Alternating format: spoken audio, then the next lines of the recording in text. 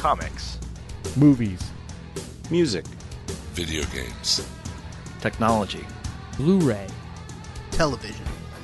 This is the HHW LOD Podcast Network.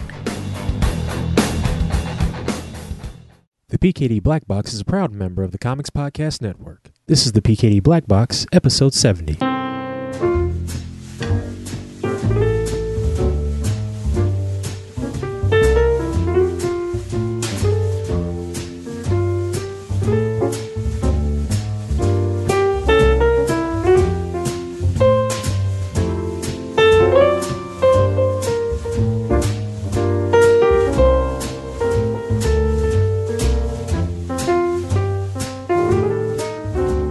Welcome back to the PKD Black Box. I'm your host, Shawn Pryor. Today's episode, we have a conversation with Harold Jennett and his Shelter comic anthology project. And then after that, I got some goodies for you, so just sit back, relax, and enjoy this week's episode.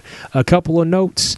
Going back to some previous episodes, episode 68, I had mentioned when I was watching CBS Online that I was not able to watch their rotisserie of shows via online. I watch like a lot of my television through my iPad and through Safari, because at the time there's no CBS app. Through Safari, the only thing you could get is clips and not full episodes. Well, come to find out, on the PC, if you use your PC browser, you can watch full episodes of pretty much all the programs that CBS has available at this time, so that's my bad. So I wanted to make a correction on that. One of our listeners gave me the 411 on that via Twitter. So, Mr. Haas, thank you very much, sir. Also, just so you know, this whole month has been sponsored by Action Lab Entertainment. We've been pushing real hard to get our 3 Signature Series books out there to the people.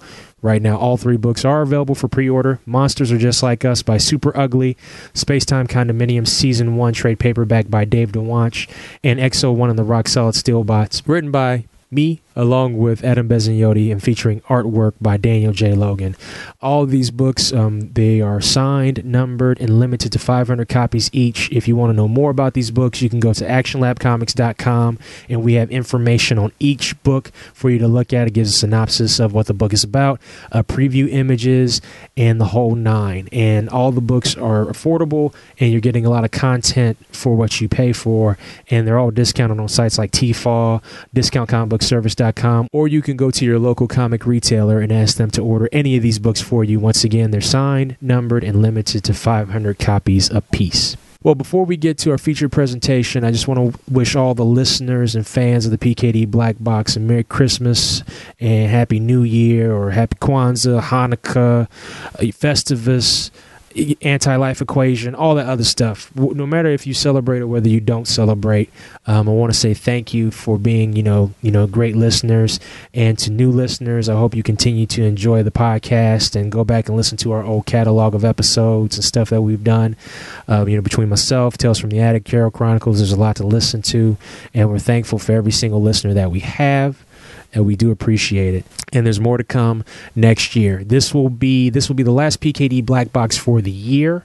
In January, we will come back with new episodes. I'm lining up more interviews for 2012.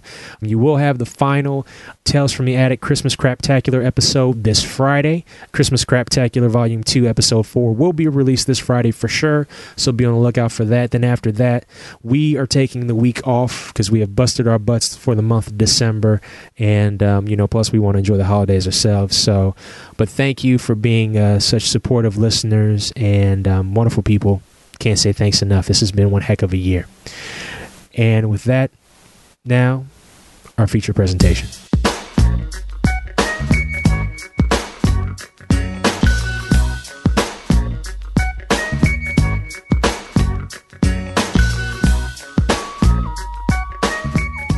Well, 'tis the season, and as we all know, during the holidays, it's a time for sharing, it's a time for caring, it's a time for giving. And the gentleman that I have on the line right now, you've heard him on the PKD Black Box before, but now he's back with Creative Compassion Productions to not just to bring out a comic, but to also help those in need. It's called Shelter. The creator of the Shelter project is the one and only Harold Jennett. Harold, how you doing, sir? I am very good, Shawn. How are you, sir? I'm doing good, It's nice to talk to you again. You too. You've been working on this project Shelter for a while. You had mentioned it on Twitter. You sent me emails about it. We talked about it for a while, and you sent me the final work, and it's under the Creative Compassion banner. But can you tell me, what is Shelter, and what is the purpose of this comic? Well, Shelter, it's a 52-page black and white comics anthology, and it's got work done by, I'd say over 10 creators. We got 5 stories in it, a lot of good stuff in there. We have stuff by Andrew Charapar, Keith Cunningham, Jay Fife, Moses Garcia, myself, Ryan King, Elizabeth Amber, also Adam, Adam, I apologize if I slaughtered your last name. I believe it is Markowicz, Chris Marin, Stephen Orr, Dean E. Stahl. I don't know why he put the E. Usually Dean's just Dean Stahl, but he put the E in there, and I'm going to say it. Mark Stegbauer and Tom, is it Tom Zoller? Yes. Zoller. Of Love and Capes fame. Actually, I didn't know that until I did his bio, and I was like, wow. But yeah, we have a lot of people involved in this, and all these people, well, let me start a little bit farther back. Let me say how this all got put together. About a year and a half ago, I was with my family on a trip to Washington, D.C. We're visiting my cousin, and we were just coming back from the museum, and traffic is crazy around there. Just little pro tip for you. If you're there, you're going to either need your GPS working overtime, or you need to have someone in front of you that knows where they're going. My situation was the latter. My cousin and her husband were in the car in front of us, and we're zigzagging through traffic. And at one point, and you know how it is when you're following someone in traffic, you don't know where you are. You're pretty, you stay with them, no matter what. There could be UFOs coming to kill you, and you will keep going. But what happened with us is Hallie saw outside of her window of the car when we're at a stoplight her first homeless person. There was a gentleman holding a cardboard sign. Said, "I will work for food." And Hallie said she started crying. She said, "Daddy, we need to help him. We need to help him now." And as she was doing this, the light turned green. And if I had stayed there and we had gotten the money out or done something, then we would have gotten lost. And so I said, "Honey, I am so sorry, but we need to keep going." And she was unconsolable. She was so upset. So we had a bit of a drive back to my cousin's house, and as we're going, we're talking about it. I'm like, "Well, honey, I promise, when we get home, we'll do something. We'll do something to help homeless people." And she was just so upset. And so I was thinking about it, and well, I could help at a homeless shelter, and I could give money, or I could donate some food, and those are all good things. But I just kept thinking, is there something that I could do that, only I could do, that I'm especially talented for? And I thought I can draw a pretty good story and write a pretty good story. So, it started going through my head that maybe I could do an anthology with a bunch of other people and sell it for charity for the homeless.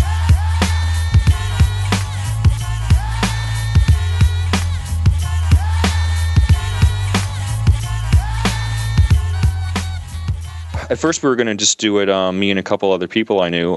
But then on my sketch blog at the time, I mentioned what I was going to do, and I got a ton of offers to help out with the book. I believe Elizabeth Amber Love was the first one, and Chris Marin, a whole bunch of people. In fact, there was a couple. At one point, I had to turn people down because I just had too many people to fit in. I think 52 pages is Kablam's limit for a comic. So I just got all this help. So that's how this started. So we've been working on it for, like I said, over a year and a half. We got all the stories together, and I'm real proud of it. It looks beautiful. Some of the creators I didn't know, and when I got their artwork, I was just blown away. I was just really, really impressed. And there were some of those guys. They didn't have that much time, and I even said, if you don't get it done, it's fine. Don't worry about it. But they made sure they got it done. So a lot of really dedicated people involved in this project. So that's what we're doing. We've got stories about ranging from walrus hitmen to detective high school students to I almost spoiled one of the stories describing it, to space cowboys. Yes. And then we have a couple of serious stories. In fact, we have some stuff that actually talks about homelessness, Yes. and I think in a very sensitive and touching way.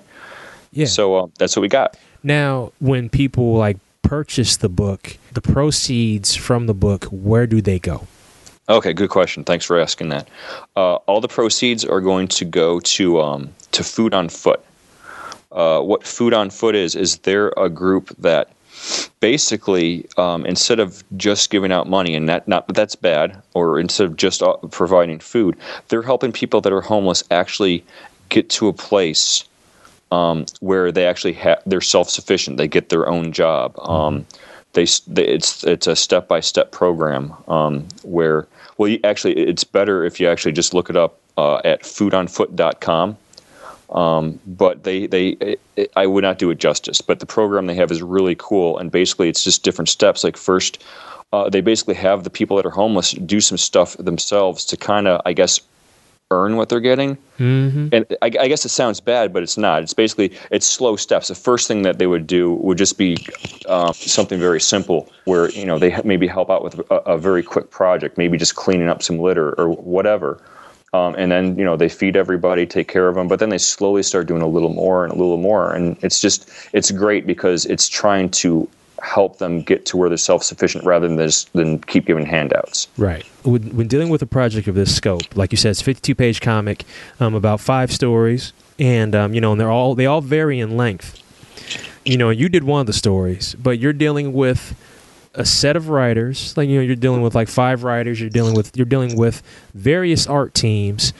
How are you able to keep this project together under a certain timeline in order to get this done? It actually wasn't that hard because everybody was great about it. And when you do an anthology, that's not always the case.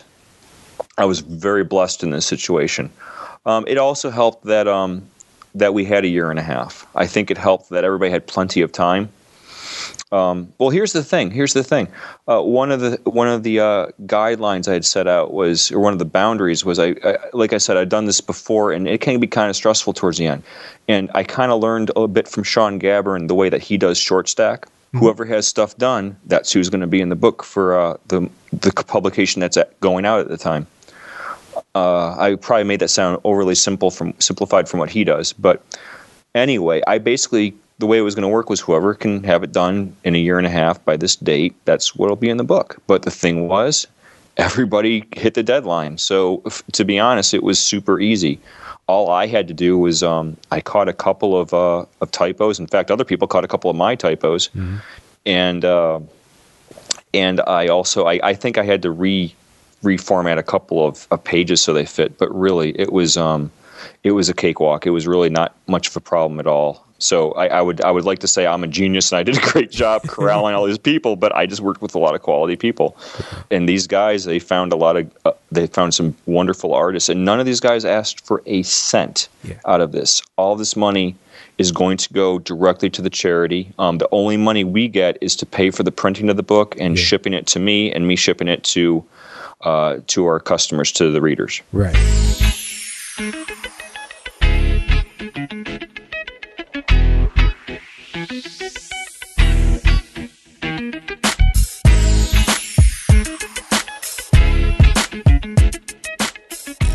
You're wearing a lot of hats.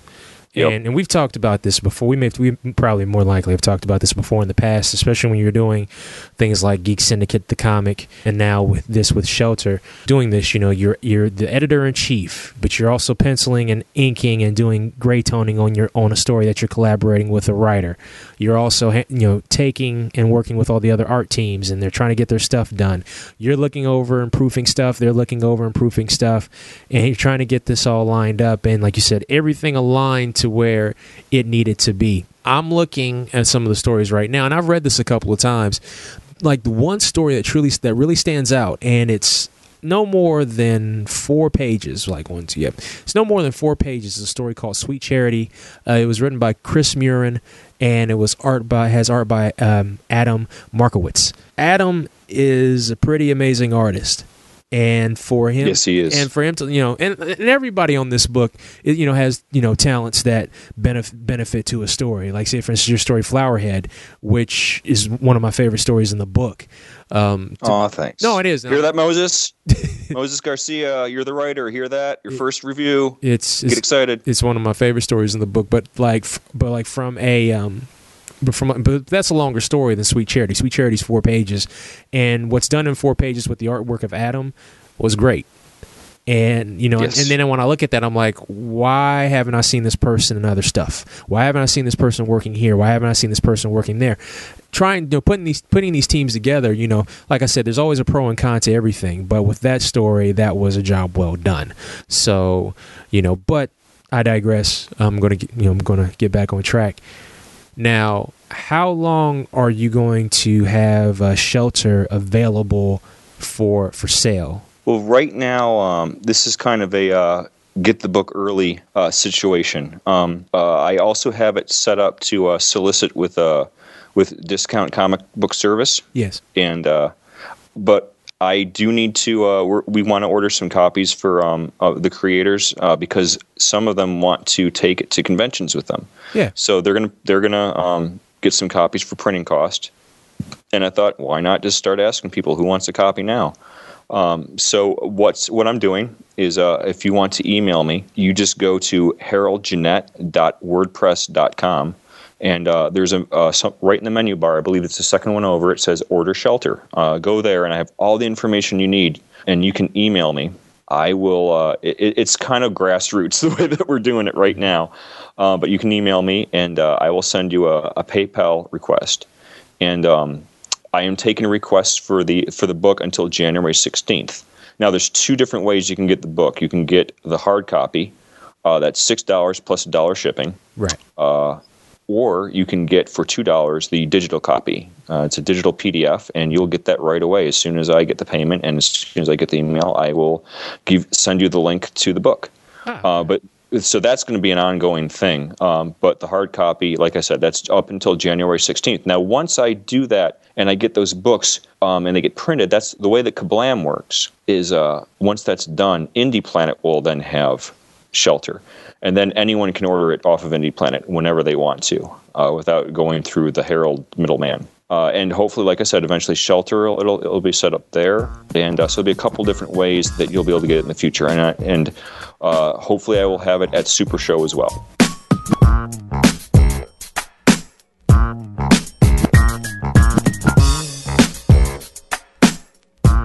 At the time doing Shelter, you were working with Stephen Orr on the Variety Smack webcomic, which has currently been put on hiatus because of all the projects you're doing. But it's still good. I didn't say it was bad. Now I didn't say you did. Okay, but you do all this stuff, and I know we had talked a long time ago about trying to balance out, being an artist, being a creator, being a family person, having time for yourself. In doing all this, has any of that changed for the better or for the worse? Well, I think what I have learned, and like I said, everyone that worked on this book has been a dream.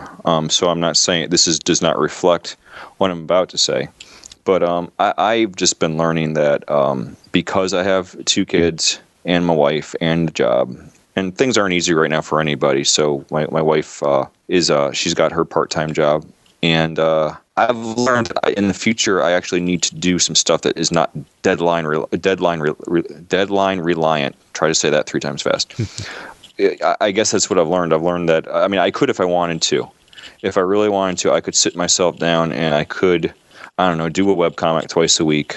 But when I'm sitting down doing that, I think of the fact that my kids are only going to be little once. Right. So I think the webcomic and the stuff like maybe a monthly or bi-monthly book or even a quarterly book, that might need to wait until my kids are older and they don't think Dad's quite so cool anymore. So I think that's what I've learned. I also learned that I say yes to way too many projects because I get excited and I think that sounds fun and that sounds fun. What the guy said to Tom Cruise in Top Gun, you're writing checks your body can't handle. And that's pretty much what I've been kind of doing. Mm-hmm. So that's in the future. I'm going to be working with Stephen Orr on a original graphic novel where we can take our time and get it done in the time we both have, because Steven's got a family and 2 jobs too, so he's a busy boy. Yeah. So that's how I'm handling it now. But I could stay up late and not sleep as much, but that doesn't work for me. Harold becomes an emotional boy when he doesn't sleep. You work on comics. You work in comics. I work in comics. We both have regular full-time jobs, and we have married lives, like you said. And the thing is, what a lot of people don't understand about comics is that it takes a lot of work to produce a comic. Period. And I think sometimes a lot of people take that for granted when they see it. They're like, oh, cool, the latest book is here. And for some folks, that's hours, weeks, months of labor put into that. So, and sometimes it's kind of like the vending machine thing where people constantly shake the vending machine to get something from someone. And, but sometimes we don't really look behind, we don't look behind the scenes to say, there's a lot of production behind all this. Oh, yeah. First time I started doing this, when I finally got my first 22-page story done for someone, it's like, oh my gosh, so much time went into this. And I would read a comic. I'm like, wow. It was 15 minutes?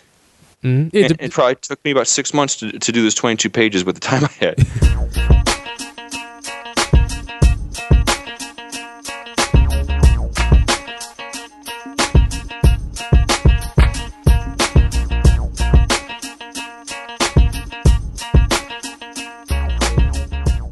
What a lot of people fail to understand is that a lot of people think that comic creators are rich.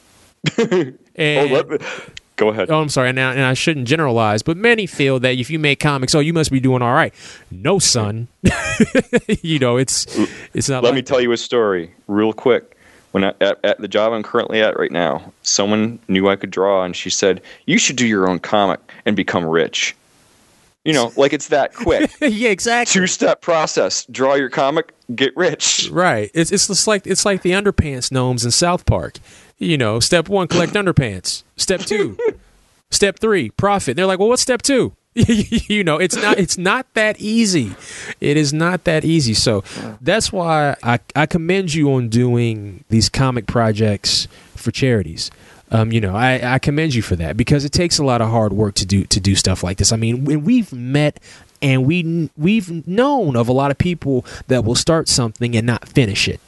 And so, I respect you for finishing this and trying to do something, for others. And that's really noble. Now, to reiterate, Shelter, it's a 52-page black and white comics anthology whose proceeds are going towards Food on Foot, a nonprofit organization dedicated to providing the poor and homeless of Los Angeles with nutritious meals, clothing, and assistance in the transition to employment and life off the streets. Yes. And so if you want to know more about Shelter and how you can order a print copy or a digital copy, go to Harold Jennett, and that's HaroldJennett.wordpress.com to find out more. And currently he is accepting orders for the book. In the near future, DCB service will be DCBservice.com will be taking orders for the book, and copies will also be available through Indie Planet. That is right. Shawn, if I could just say one more thing. Real quick. I kind of feel like I might have skimmed over the creators and their stories a little too much. It won't be too long, but let me just say... Talk, please. Just give you a little synopsis of what you're getting. The first story is by Andrew Charapar and Stephen Orr, and it's about a walrus hitman in Norman, Oklahoma. This is actually a character that Stephen's been writing in his own blog for a long time. But this is a great story. It's very funny. I believe, and Andrew just knocks it out of the park every time. So we got that, and then we have the story by Chris Marin and Adam Markowicz, and if I got that wrong, once again, I apologize, which is a story about the homeless. I don't want to say too much more than that, but it's very touching. Our third story is written by Moses Garcia, and this is his debut as a comic book writer, and art by myself. And this one is about some space cowboys in a bar.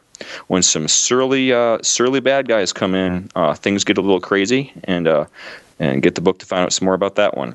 People get punched in the face. Yes, a lot, and that was the best part to draw. Also have a one-pager by by Dean Stahl, and this is also it's presenting the homeless situation. I don't want to say anything about it because it's one page, and to give you a synopsis will kind of ruin it, and it's very touching as well. And we also have a story by Elizabeth Amber, Love, and it's a high school detective story. It's kind of got a very Veronica Mars feel to it. Not so much with a lot of punching and kicking, but it's actually something that would be right up my daughter's alley, and I don't mean that in a bad way. I mean that in a good way. It's kind of got a Nancy Drew vibe. And the artwork is by Jay Fife. We got inking by Mark Stegbauer, and Tom Zoller does the lettering. And so that's that story. And then we have finally, last but not least, we have a stale popcorn special at the very end, and that's by Keith Cunningham and Ryan King. Ryan King co-writes it with Keith, and Keith does the artwork. Keith also does a very funny webcomic called Stale Popcorn at stalepopcorncomic.com. But that's what we got. All those stories, 52 pages, print copies, $6 plus $1 shipping. Digital copies are $2. If you go to haroldjennett.wordpress.com, you can get your copy, and all proceeds will go to charity. Once again, Harold, very noble of you to do something like this, man, and I give you props for that. And, thanks. And continued best on this project. Thank you, Shawn.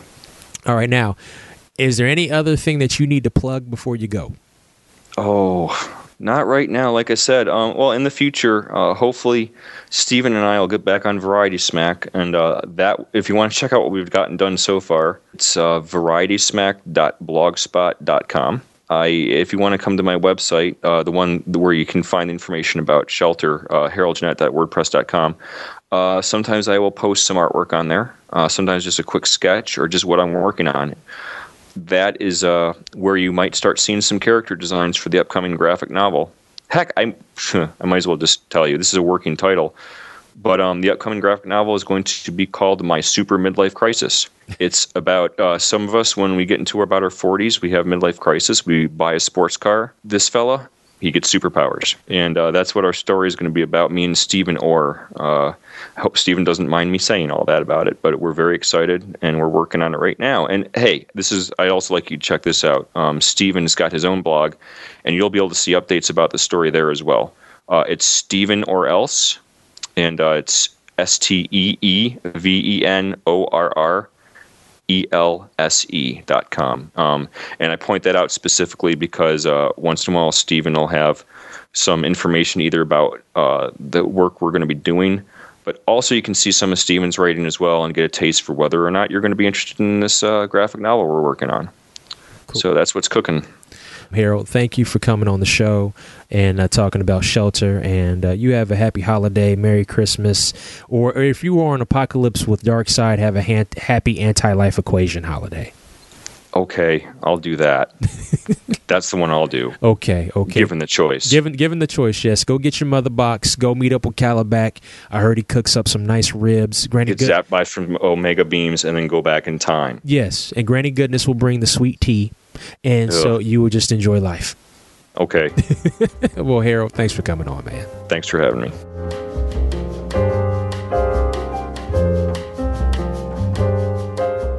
What you're about to listen to are some of my favorite segments from the first 32 episodes of the PKD Black Box. Now, granted, it's not the whole compendium of 32 episodes like, best from episode 1, 2, 3, 4, 5, 6. No, just some of my favorite moments from the first 32 episodes. Can't call it a greatest hits because, that's kind of like ego thing, and that's not my bag. But there are some funny moments, some insightful things, all types of stuff. And I just wanted to go back into the vault or into the catalog and say, I wanted to, it's kind of like my way of saying this is how far we've come. I really hope you enjoy some of these segments and spots. And if you like some of these segments that you hear from some of the first 32 episodes, like I said, go to hhwlod.com. Click on the PKD Black Box icon, and you can listen to our whole catalog of episodes. Or you can just do it in iTunes, too, under the PKD Black Box. So, enjoy.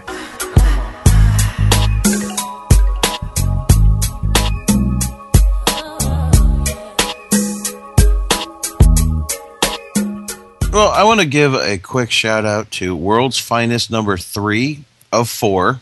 It's written by Sterling Gates. This issue was done by Jamal Igle. I just have to say, Jamal's art is just getting stronger and stronger. Now, I'm sorry, I don't mean to cut you off. Is this the issue with a Supergirl and Batgirl?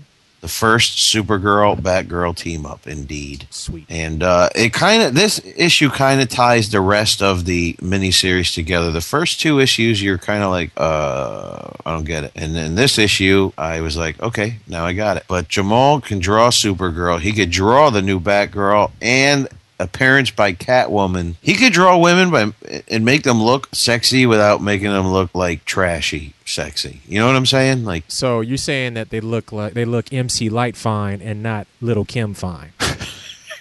Did you just say MC Light? Yes, because MC Light is fine as hell, and she is in her 40s and is fine as hell. That is refined fine right there. Little Kim is just a hot ass mess. You're just gonna make me Google MC Light and find a picture of her right now, aren't you? You need to go find a picture of MC Light. Yes. All right, you talk. I'm dead serious. You think I'm lying? But the thing is, I bet you if you do a Google search right now, MC Light, you'll find all those '80s pictures of MC Light, and you won't find current pictures of MC Light. I'm gonna find pictures of MC Light now. She is still fine.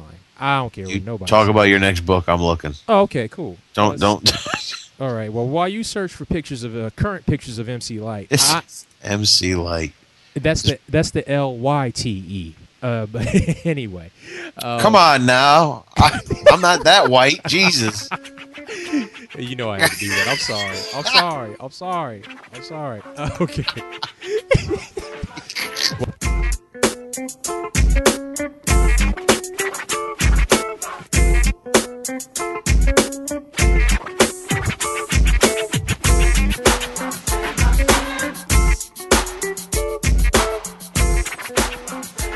When seeing what gets me is, and Julian just hit it on the head a second ago with Naruto selling all these books. You can get you'll see a ton of children or kids at anime conventions and expos, and it's like, and I'm not saying that DC and Marvel have to kowtow and change up their whole system to cater to all the kids in the world, but I remember when once again I'm gonna have to take you back in the day. I had Marvel, I had DC, I had independent books, I had anime style books, I had anime cartoons. We had all the stuff that kids today have. But back then, I was able to see it all. If I went to a comic book store back then, depending on where you were, I was able to see it all. Now that's not the case. It's just like, these other companies just like separate themselves from the rest of comics, and I don't understand that. I'm like, I understand that it's a business and we're in the business to make money. But, also at the same time, if you don't help your medium grow, what you in it for? They in it because now they owned by 2 big-ass companies that ain't about that. Yeah. If they're going to build a brand for kids... They're going to make those movies. They're going to... For real talk, Warner Brothers is like, yo, we'll get Man of Action to make another cartoon for Cartoon Network. We'll sell a ton of toys. Yeah. We got Ben 10. That's how we gonna build an audience for kids. Watch Ben 10 gonna have a dope ass movie in 10 years. Oh, no question. And what's even more crazy about that? Time Warner has like one of the biggest publishing firms in the States, right? Yeah, but it's all split apart. It's all freaking cut into different pieces. Yeah. They ain't never had their shit together. You nicer than me. I think they need to change the whole system up. Yeah. Half these comics are too grown. It's like I don't want to read them. Yeah. It's like I'm having more fun reading about Luffy punching people in the face because he ate the gum fruit and he got a rubber body. It's like, really, you that serious dealing with basically 12-year-old power fantasies? Like, why are you so serious? It's that's another sign that it's they're catering to people our age and even older now. You know what I mean? It's almost like they've cut off what's below. Yeah, and they're older than me because all these cats seem to grew up in the 80s. You know what I'm saying? Reading the same books. They kind of like around Shawn's age.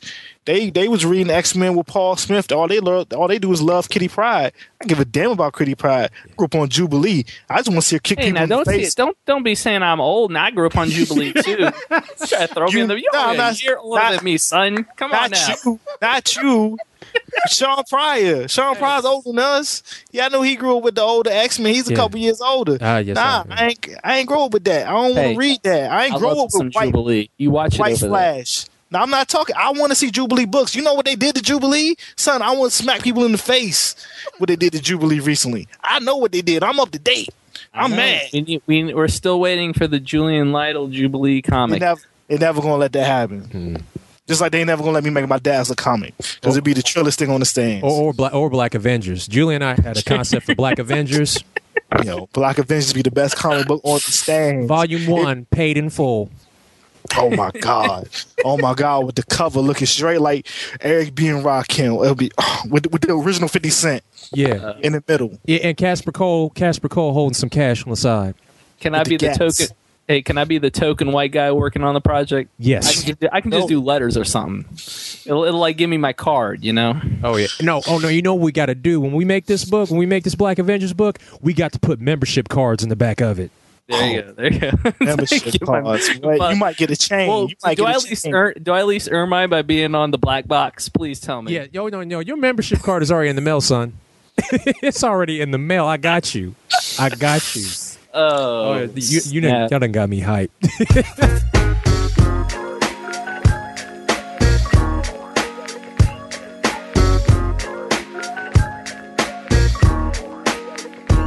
So yeah. I mean, language and sex. That's real sensitive stuff with people, man. I just don't understand. I don't understand why it's easy for us to accept violence. And like, I have no issue. First off, let me say, I have no issue with violence. I was raised in the what I like to call the free animation period, where the soccer mom restrictions were lifted and cartoon characters could punch other cartoon characters. Like with G.I. Joe. G.I. Joe's a perfect example. Duke could punch Cobra Commander as many times as he wanted to, but if a plane got shot out of the sky, you see a parachute. Oh yeah, on the Cobra Fang, you're like, where the hell did they put that? Where the hell did that come in? Oh yeah, and where could they put a parachute in a trouble bubble? Yeah, or my favorite was on the hang glider. I swear to God, on the hang glider, I saw somebody with a parachute, and I just remember watching it a couple years ago, going, "Why?" Because you're wondering with the Fang, it's going okay when they're sitting in the Fang and the treble bubble. I mean, half the time they're not even strapped in. Mm-hmm. Where today they'd be strapped in, and you're like, "What?" Oh yeah, it's so funny to watch those because they're on the motorcycles and everything, not wearing helmets. But if you watch a single kid show today, the first thing, all of a sudden, magically, everybody gets locked in with seatbelts, and you're like, "Where the hell do those come from?" Oh yeah, no doubt. Is that from the same place where the people on Highlander hide their swords in those cloaks? It's like, is it just some kind of magic Tesseract dimension? It's ridiculous, man. I just remember there's an episode of G.I. Joe where they shot at a HISS tank, and the HISS tank kind of like turned to the side, stopped. The Cobra Trooper was able to hop out the tank, run down the street, and then the tank exploded. And that stuff used to crack me up to no end. And I watched it with my dad, because my dad was in the military. And as soon as he saw the first parachute, I heard him under his breath. He's like, "Oh, this is some bullshit." And I just I covered my mouth. I just started giggling because I didn't want him to hear me laughing at him. But we watched it. One thing that always cracked me up, and now they're really starting to make it definitive, but up until then, the first time I heard Destro, I thought Destro was a black dude. Yeah, so did I. Because you never saw Look at his outfit. Look at that outfit. That is a pimp's outfit. He's got the big old medallion, got the high collar. Yes. That's a 70s super fly pimp outfit. And you hear him talking, you're going, and then later he's Scottish. What? Yeah, no doubt. Because see, I thought coming up he was a South African arms dealer. From what my memory tells me, he was a South African arms dealer, and you never saw his chest because he had that V-neck in his outfit, but there was a shirt or like some mesh there. The yellow shirt with the big red medallion. Yeah. So growing up, I always thought he was black, and I could have swore there was something in the Devil's Due comic book version of Joe that reiterated that fact. I have to find those issues again because I haven't read them in forever. They're trying to say, okay, no, this is official. He's Scottish. This is a white dude. And that's it. And I'm like, it's cool, whatever. It just makes me laugh because either this is a brother or this is Michael McDonald in an outfit. It's one of the two. It's one of the two. Somebody tell me what in the world is going on.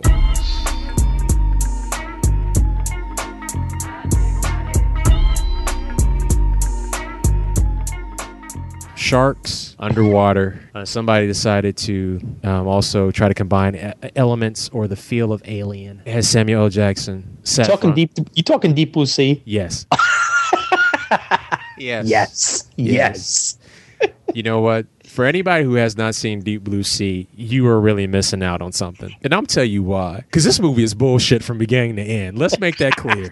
All right? Yeah. You will have a wonderful time watching this movie. There's plenty of people in this movie, like I said before. Samuel L. Jackson, LL Cool J, Saffron Burrows, Thomas Jane, Michael Rappaport. What happens is that there's this facility way out in the ocean, and what they're doing is that this facility is using sharks, and they're trying to create super smart sharks for some reason. What reason that is, I can't remember. But the whole point is that they're making super smart sharks at this facility because Saffron Burrows comes out to check it out. And Samuel L. Jackson is with her. Okay. They're like, oh, these sharks are really cool. They're smart, and they won't do anything to us. But we keep them locked up just in case, they might escape and affect society or try to kill people. But they're really good. They're good sharks. They're smart, uber smart. We've made them even smarter, even more powerful. And they're in this really big ass room with this big ass glass pane where you can see all the sharks going back and forth or whatever. And there's also this big pool where the sharks can come from the outside of the can come from the facility into the inside. And the sharks just say, "Fuck it, we're tired. It's time for a revolution up in this bitch. We about to tear this whole place down to the motherfucking ground." And just start attacking the humans. Man, this is one of the funniest films I've ever seen in my entire life. It is not meant to be a funny movie. It is not meant to be a funny movie at all. And so everybody's trying to escape, because they're trying to escape from this facility that's out in the middle of the ocean, in the middle of nowhere. And the reason why the sharks are able to break free of mankind's enslavement is because there's this really bad weather storm.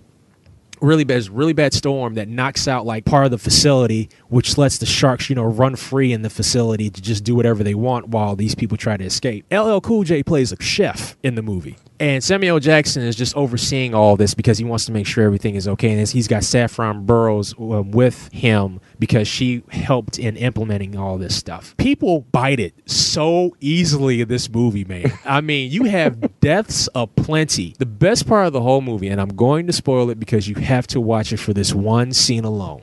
Okay. Because a couple of people die.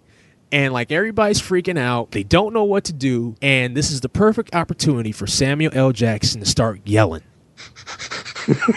He starts yelling at everybody and makes this really big speech about how everybody's got to pull together. We're going to get through this. We're going to make it. The first thing we're going to do is we're going to blah, blah, blah, blah, blah. And he's still yelling. And I remember watching this with my best friend, Chris May. Rest in peace. We were both watching this movie at the movie theater. Sam makes this speech, and he's right behind this water entry, this entryway where there's water. So I look at Chris, and Chris looks at me and was like, well, ain't no black people die yet, man.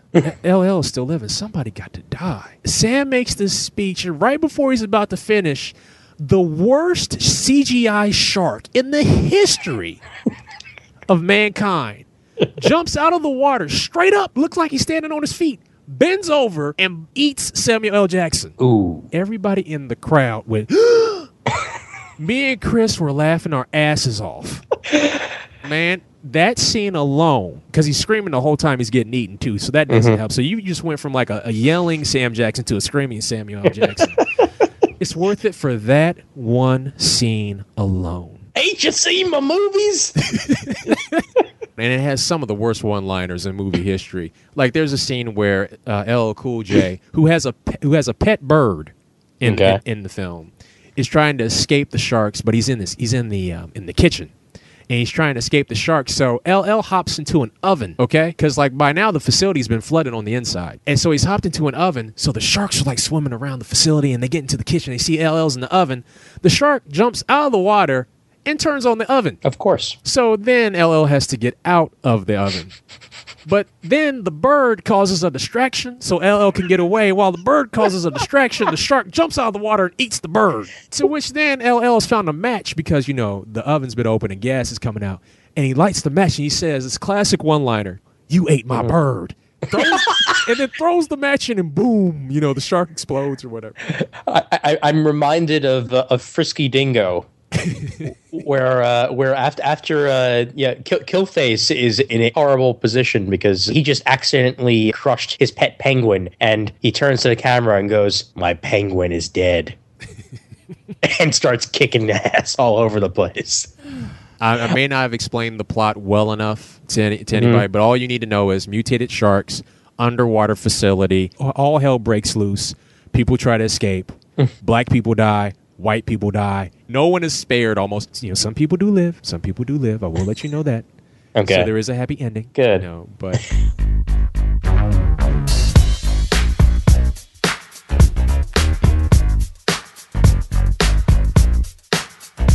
And I've been wanting to talk to you about this for a while. Okay. I like theories. Is it a hypothesis, or have you worked it out to a complete theory? I've worked it out to a complete theory. I think that the Defenders book, you remember the Defenders from Marvel, started in 1972. I think it ended right after Secret Wars 2 ended. That's when the book ended, in like the mid to late 80s. Yes, sir. I love that book. Check it. When the Defenders book, starting in November of 83, actually sold real well. That series sold well right before like the last 5 or 6 issues. That's when the last 8 issues started to tail off. So like, we're going to cancel the book. But before that, nobody expected the Defenders to last as long as it did, especially when the team changed in late 83. Yeah, when they made it like a solid team. Like, it used to be, you didn't know who it was. Like, there was like 4 people that were kind of a mainstay. It was like Hellcat, Son of Satan, a couple other people, and then it could have been anybody. Like, Hank Pym was a member for like an issue. You know what I mean? Like, if you look through their members list, it's everybody in the Marvel Universe from 1970 whatever to, 85 it got canceled? 86. It got canceled in 86. Oh, year off. It got canceled in 86. But the thing is, the core of the team was Strange, Surfer, Namor, and Hulk, and the Hulk. That was the original team. Oh, that was, yeah. And that was the original team, and then Valkyrie came on later. But it was in October, November of 83 that the major change happened. And at this period of time, people thought this book was just going to tank, and it became a mild hit. The Defenders of this period of time were the Belle Biv DeVoe of comics. Hell yeah.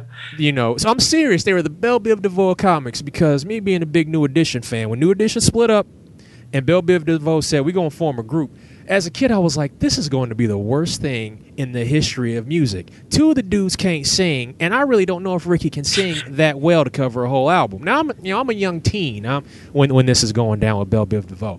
Then Poison dropped, and I was like, oh, these dudes drive me out of my mind. And I was like, okay, these cats. Kiss her, hold her, love her. What is wrong with you, man? What is wrong with you? What is wrong with you?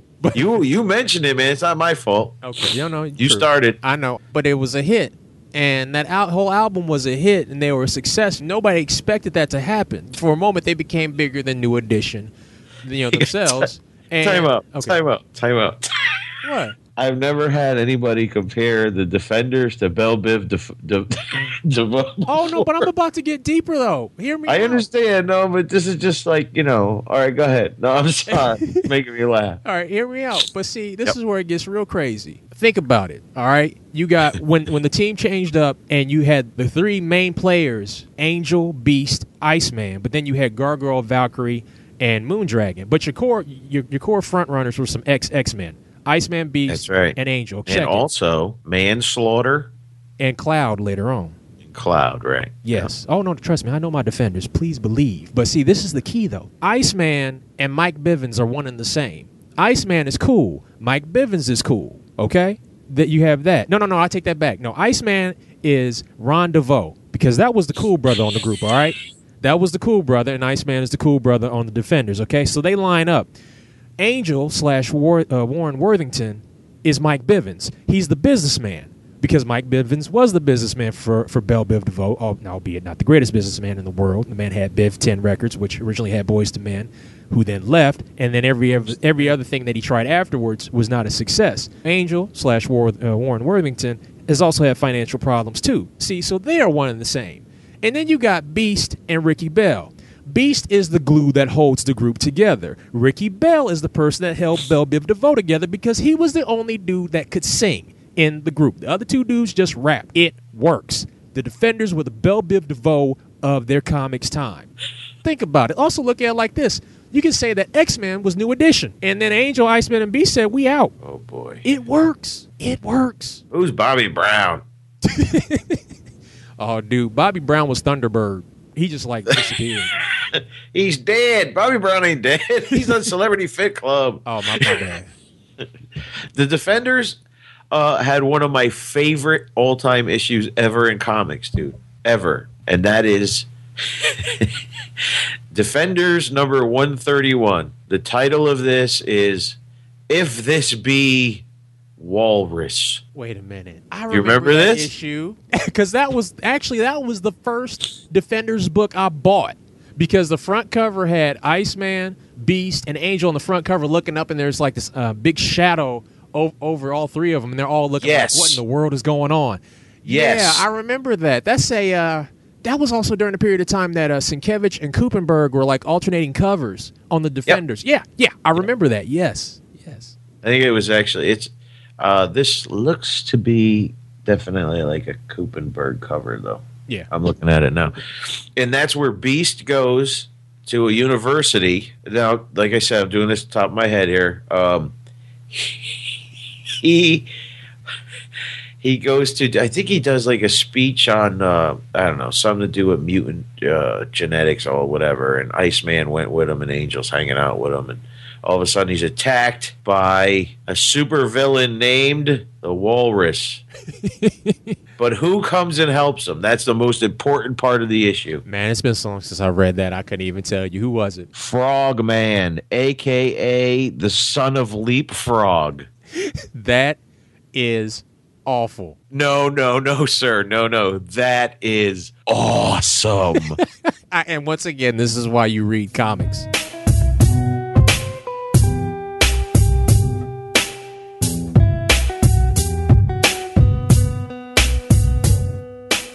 This is all I'm going to say. It is fucking Fraggle Rock. You cannot make Fraggle Rock edgy, okay? It's Fraggle Rock. And I'm sorry to get on like a blurred rant. Quit trying to make everything so damn dark. Just because it worked for the Dark Knight doesn't mean it's going to work for Fraggle Rock. Just because it worked for the Dark Knight doesn't mean that it's going to work for Shazam. Because when Warner Brothers was trying to put Shazam together, the producer said it needs to be more dark. Just because the Dark Knight made money. That's the Dark Knight. It's Batman, okay? It's Dark Knight. Dark Knight is not Shazam. Dark Knight is not Fraggle Rock, okay? I don't need like a major death scene in Fraggle Rock. I just need Fraggles eating doozer buildings and like those troll creatures trying to catch Fraggles in the trash heap and the dog and the old man and Uncle Traveling Matt, okay? That's all it is. That's all it is. I got a pitch. I got it right now. Okay. I got the trailer. Ready? Talk to me. In a world where people try to build things, but they keep getting eaten, one creature has had enough. Fraggle Rock 1. The Fraggle Doozer Wars. What is wrong with you? Dun, dun, dun, dun, dun, dun, dun, dun, dun, dun, dun, dun. Dear nephew Gobo, the front line is hard, but we're trying to keep it. They're small, and they keep crawling underneath our line of defenses. The good news is everything they build, we eat. So therefore, we're not hungry. But it's just hard, Uncle Traveling Matt. And yet this is why they will not allow us in Hollywood.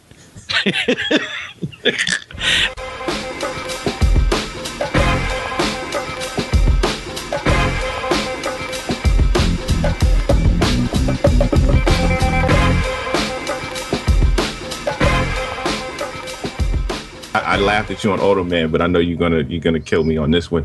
The Master. Oh, that was awesome with Lee Van Cleef. Yes. Wait a minute. That was the shit. And he had that kid. Every episode got thrown out a window. Yes. He did. Worst student ever. Ninjas. Timothy Van Patten was his Max Keller was the name.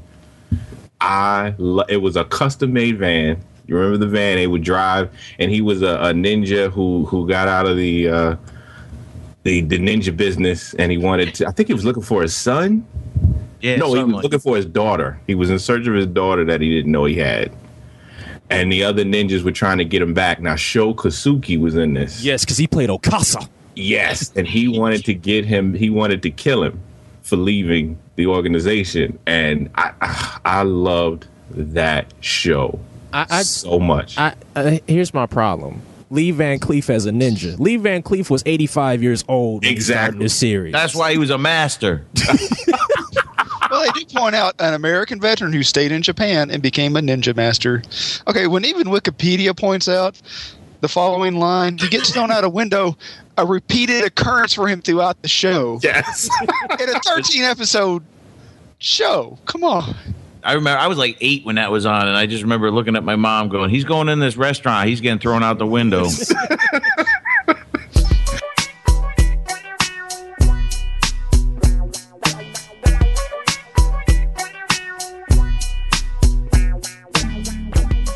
Johnny, what you got for us? Well, I'm going to start us off with the 36th Chamber of Shaolin. Damn. I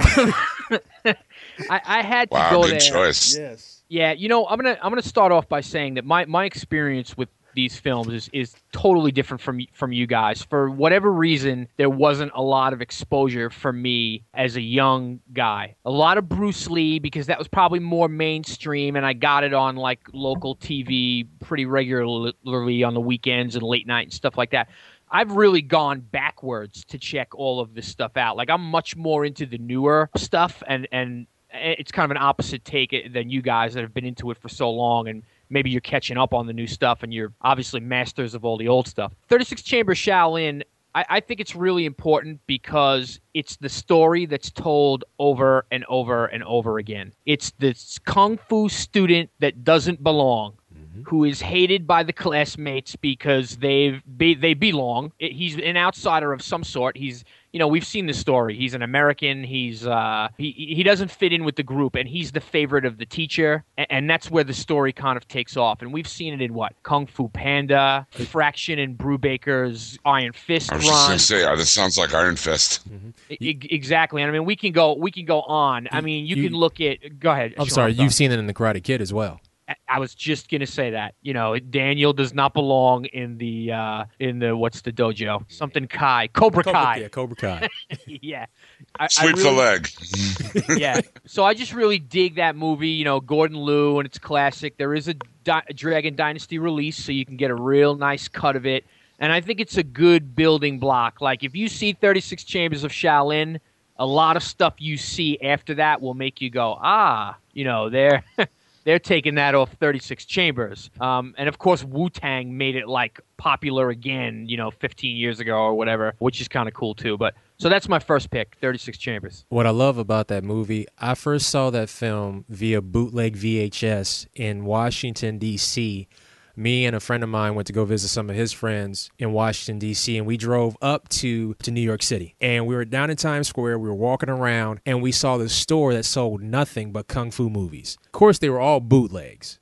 Every single one was a bootleg. And our one friend kept talking about the 36 Chamber of Shaolin, and he wouldn't stop talking about it. He was like, we got to find this movie. I know they got it. We got to get it, and we're going to watch it tonight. He gets a copy, checks out, makes sure the copy looks good. And we walk around a little bit more around New York, and we go visit a couple other spots. Then we drive back hours later. We get back to DC and we watch this movie. That was the first time, besides watching Bruce Lee flicks, that the final fight theme really sunk in with me. How important all that build up and all that setup and the importance of the final fight give that film that extra oomph for that. It just makes it great. That final fight is fantastic. Gordon Liu was like one of my favorite martial artists ever. I just love that final battle in 36 Chamber. I think it's great. I thought it was so cool when Gordon Liu was in Kill Bill as well. It was such a shout out to that, from an obvious fan like Tarantino. And he's aged really well too. Yeah, it looked like he was doing some good moves in Kill Bill for sure. Oh yeah. Yeah, it's a classic, no doubt about it. It's a building block. If you're going to take a kid who wants to watch kung fu, you're going to start with somewhere in the beginning. It's 36 Chamber. That one was on my list. That's why I got upset when you said it. It was on my list. Had to cross it out.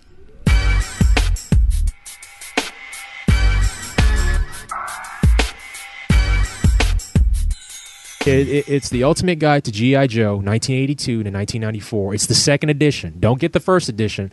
The second edition has Duke and Cobra Commander on the front, and in the background is one of the Joe tank with the cat that drives the tank for the Joes, and then there's a Cobra dude with one of the all-terrain vehicles with the rocket with the rockets on it. Which tank guy was it? Steeler? I think it's Steeler. Yes, it is Steeler. Yes, it's the brown tank. It's the like the desert colored tank with Steeler. This book was put together by Mark Bellomo, and seriously, it's got every action figure, play set, weapons, and it has a listing. Like, say for instance, if it gives you a price list if something is never been opened in the box, never been opened, mint in box, or just or if you just have it mint but you just don't have the box. So it gives you all type of grading conditions. Nice pictures of like all the figures and the accessories. But I'm tell you something. There was a period of time toward the end of the G.I. Joe toy run where they literally just said, fuck it. Raptor. No. We're not going to talk about Raptor and his genetically enhanced birds. They were falcons. There's on page 218, there is a Cobra Ninja called Night Creeper, okay? Night Creeper. Yes. He includes a crossbow, 2 swords, and a backpack. The crossbow is crazy because the crossbow is a standard crossbow, but it also has 4 arrows. It's like a 5-arrow crossbow, okay? A 5-arrow crossbow. How does this work? It can't. It just can't work. Even as a kid, I would have said, what in the hell is this? This makes no sense. And the swords are cool looking. But here's the problem. The ninja is purple with gray pants with purple and silver camouflage marks. He's got a purple mask with a silver hat and silver goggles. The side of his pants say Hammer Time. It might as well. This fool is not stealth. I'm sorry. Now, even if you were like in darkness, it's just like this fluorescent, like silverish gray. I'm going to see you. That's how good of a ninja he was. He could dress like that, and you still didn't know he was there. No, it's terrible. And he could shoot you 5 times with one trigger pull. Dude, not even Johnny Quest had weapons that silly. but check it out. It says like underneath the description of the figure. The Night Creepers, with their prototype code names of Ghost Tigers, Brotherhood of the Were Tigers, and Ghost Dragons, were the high-tech ninjas of Cobra Command. Provided here for the very first time in print is an excised paragraph from their prototype file card. We caught one of these Night Creepers in a steel deadfall trap. I wonder how. They're easy to catch because they're so freaking bright. Anyway. Before we could interrogate him, he willed himself into a coma, causing an electrochemical shunt that was wired into his central nervous system to auto-destruct all the weapons and equipment he was carrying. We suspect his gear included image intensifiers, radar deflectors, infrared dissipators, and holographic decoy projectors, all built into bulletproof armor panels. That doesn't even make sense. How does that happen? I don't know. I need to know who designed this figure, man. But the thing is, because I love Joe. I love Joe, and I love these toys, man. All this stuff. But this is ridiculous. I think starting like 1991 or 1992, they said, what bright colors are available that nobody's using right now? Get them. Because all the figure, it's ridiculous. It is ridiculous. And then there's I go back to the 1998 series. There's a picture of Hardball. Multi-shot grenader. Includes 2-piece multi-shot grenade launcher and backpack. This fool has a baseball jersey on that says G.I. Joe, a blue baseball cap, and some khakis with a military pack on the side of his leg. Once again, even as a kid, this made no sense to me. Why am I giving away the fact that I'm part of G.I. Joe? Why do I need to tell the world that I'm part of G.I. Joe? I got to have a baseball jersey that says G.I. Joe on it. Maybe he's part of the softball team and didn't get a chance to change. I don't know. If I get called to action, no, that's just bad. It's just bad. Let's see here. Hardball with the original military occupational specialty of Blooper Man and the prototype code names of Thumper, High Pop, Line Drive, and Lob Shot. Okay. All the baseball nicknames there They hardball, thumper, high pop, line drive, and lob shot. Wears a baseball uniform. Has the file name Wilmer S. Duggleby, a play on Major General Abner Doubleday, the man who may or may not have invented baseball, and was born in Cooperstown, New York, home of the Baseball Hall of Fame. And then there's one more figure I saw called Hit and Run. He's a light infantryman for the Joe team. Pretty cool looking figure. It's all camouflage. It looks like a straight up military figure. And I laughed when I read what they posted here, and I shouldn't have laughed, but I did. Hit and Run, a pun on both the method in which his character was orphaned by a drunk driver. Shut up. That's what it says. I'm not lying. That is what it says. Go ahead. No, that's all I wanted to say. That's all. No, I got to find out the end of that story. You can't just leave me hanging like that. Okay. And the technique with which he approaches his military occupational specialty was a popular action figure. His dark camouflage and realistic accessories, note the Colt Model 635 submachine gun, made this toy a strong seller off of retail pegs. With the prototype code names of Night Raid and Rope Burn. I want you to remember that. Hit and Run was also offered as a Target exclusive with an orange file card, a Halo parachute pack, and a Halo parachute pack, yes. Rope Burn. Let's see, we can call him Rope Burn, or we can call him Hit and Run. Hit and Run. I'm not lying, man. You need to get this book. I do. You have to get this book. It's decently priced. I think I got it retails for $26.99. I know I paid less for that. I mean, I paid less for it, but it's worth it. Just make sure you get the second edition. Is there a Joe called Date Rape? No. Might as well be, man, with some of the stuff they put in here. This is ridiculous. Oh God. Oh yeah, dude. I'm serious. You're gonna love this book, though. Wait till you see some of the figures and some of the color schemes. I won't even talk about when they did the whole space stuff. Star Brigade. I won't even talk about Star Brigade, and I won't talk about the Street Fighter II Joe line that's in here too. I want to know how much a Quick Kick figure is worth. Let's see here. We have to find what year Quick Kick came about. 85. 85? Okay, I'm going to go back. I'm just throwing that's right off the top of my head. Okay, Jinx was 87. Let's see. He was way before Jinx. Oh, a refrigerator mint in baggie is worth $26. Wow, it's almost as much as the real refrigerator Perry. Oh. I'm talking career-wise. Sheesh. I'm just playing with you. I'm in 1985 right now. I'm looking at the Cobra Ferret, Cobra Bunker, Checkpoint Alpha, Televipers, Tomax and Zaymot. Let's see. Buzzer. Yeah, they were around that era. Toll Booth, the Bridge Layer Driver.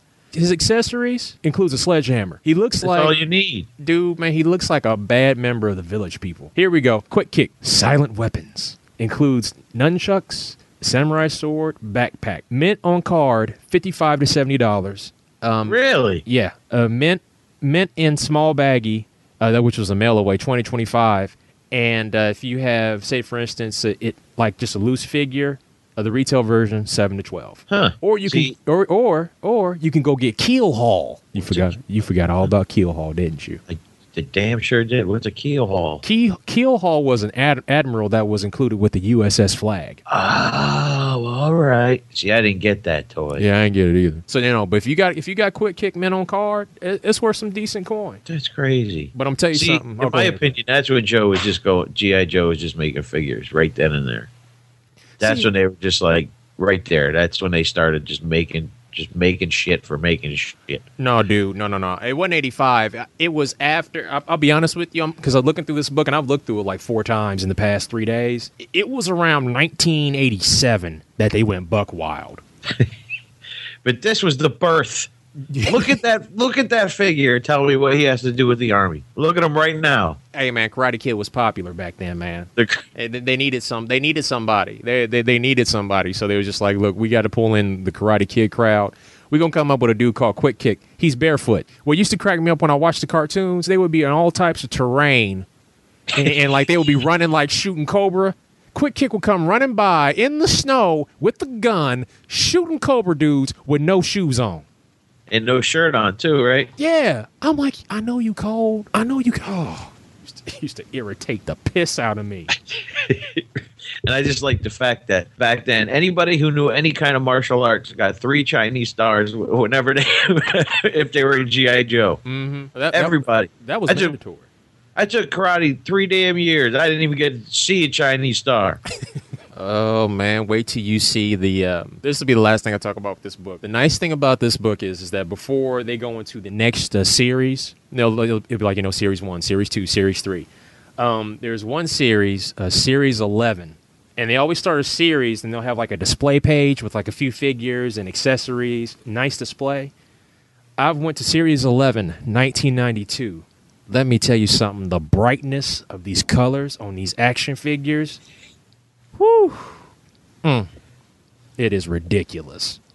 A ninja wearing some bright ass blue. The ninja looking like a fly girl. Pretty much, and he's got 3 stars. He's got 3 Chinese stars on his uniform. I'm telling you, that must have been a ninja rule back then. It is ridiculous. But I will tell you this: I did not know that there were like so many different Roadblock figures that were made back then.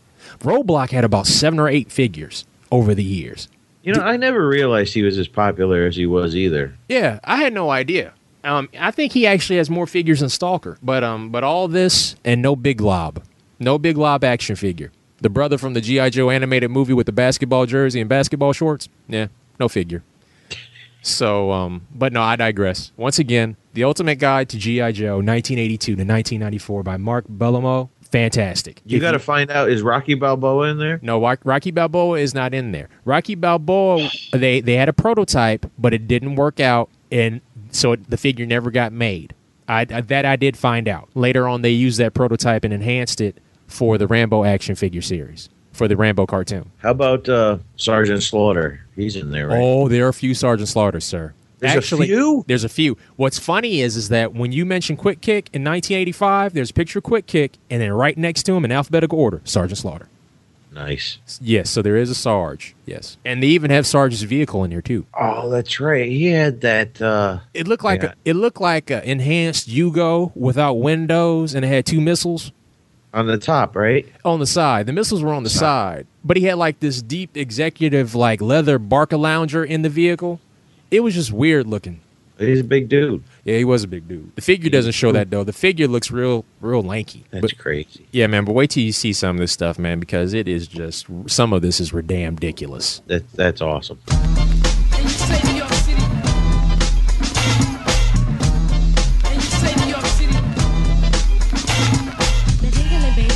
ahead, baby. All right, dude. I have a stack here of a lot of comics that I got from you. You're hearing this, right? Mm-hmm. That I got from this indoor flea market. It's about 20-something comics, dude, from the Golden Age all the way up to 91. How much do you think I paid for this stack of comics? I say you paid about $40. You are incorrect, sir. But you were close. How much did you pay? 30. Was okay. $30. So for $30, what did $30. you find? For $30, what did you find? Oh, and let me tell you, a lot of these are in pretty decent shape too, man. I got Amazing Spider-Man 134. Get out. I did. It was just the first appearance of, do you know who? The Jackal? The Tarantula. Oh, not him. Is he the dude with like the spikes on the end of his shoes? You know that's right. Oh, he's awful. Oh, no, he's not. Listen to this cover. You are but a Spider-Man. I am the Tarantula, and my touch means death. I miss those covers. And then Spidey goes, he's thinking in a thought bubble. He says, he's not kidding. One of those steel spikes catches me, I'll be shredded. No, you'll be stabbed. Shredded. Shredded like shredded wheat. But you want to hear something crazy? Yeah. The very last panel. Listen to this. Well, Spider-Man, it seems we meet again, and this time I am in control. This time you have to face the Punisher. First cameo appearance in the Marvel Universe. Very nice. I was like, yay. Yeah, and it's in, dude, I'm telling you, it's not near mint, but there's not a tear on this thing. The spine is pretty good. I like it. Anyway, then I got Amazing Spider-Man 145. The scorpion stings but once. And it's and you know what's cool about these books, too? What's that? This is like the original Clone Saga, like 145, and then the next one I'm going to talk about with the Gwen Stacy clone and the Spider-Man clone and all that. And I also got Amazing Spider-Man 150, and it's just every villain just whooping his ass on the cover. It was pretty cool. I haven't read it yet, but the cover's nice. I'm like you, man. I miss those old covers, dude. To me, it sold the book more than what they do with a lot of today's covers. Don't get me wrong. A lot of today's covers are very beautiful. I just like that, you know, I'm trying to sell you something. I'm really trying to sell you something. So take a look and hopefully this cover will entice you enough to open up that first page and get you hyped to buy it. I just miss that. And some people say, oh, that's just juvenile and silly. I'm like, you know, it's comics. It's comics. Can't we mix it up?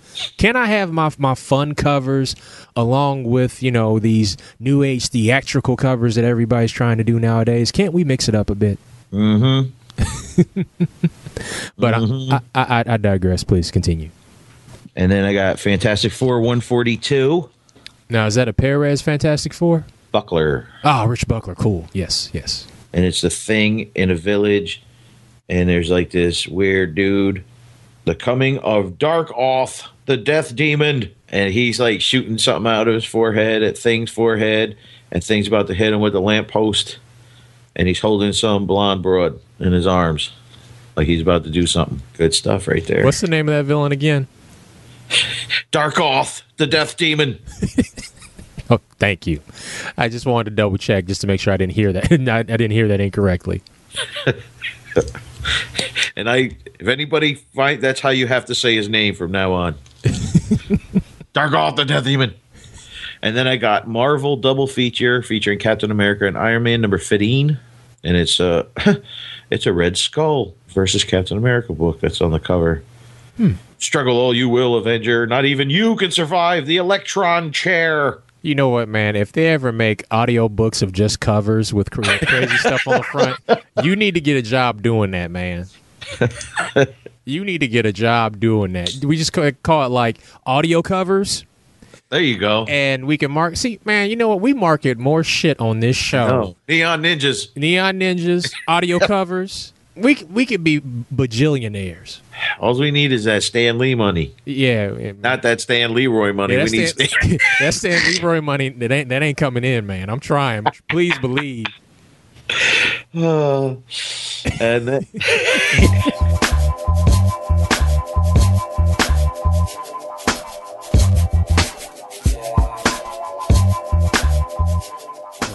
It's like I'm in the middle of listening to Julian's voice on CGS, staring at this thing, talking about ninjas, going, what the fuck? I need to turn to Sal because otherwise I need to stop this with Julian and turn to Sal because otherwise I'll just fall right off the elliptical. Yeah, I have a thing with ninjas, and I have a problem with Daredevil. Daredevil's so slow, he's not doing no ninja shit. That's my main issue. He's not doing nothing ninja like. I read ninja comic books. I want to see some hot shit. Oh, yeah. All the creators need to go read like at least 10 volumes of manga about some ninjas. It's ninja.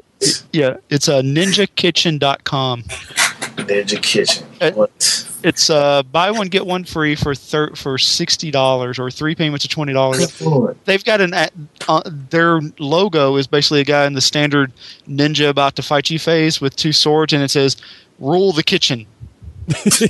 Yeah, I see. Go to it's ninjakitchen.com. I swear to God, you're gonna laugh your ass off looking at this.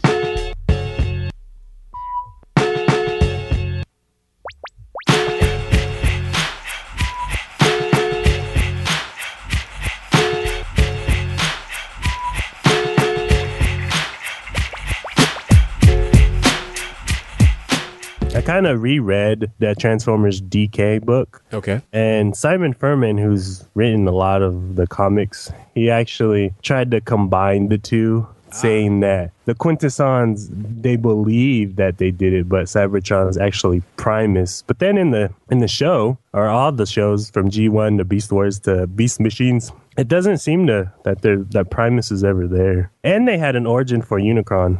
I don't know if you remember that episode. No, I don't remember that either. Wow. Oh, it was like one of the better animated ones because it It looked Japanese. It's like Call of the Primitives post movie, and like all the animals from the original Predacons and Skylinks and the Dinobots and even the cassette guys, they like flew. And then this one guy, apparently he created Unicron, and then he had another energy being he created that was out of control, and then Grimlock saved the day because Grimlock kicks butt.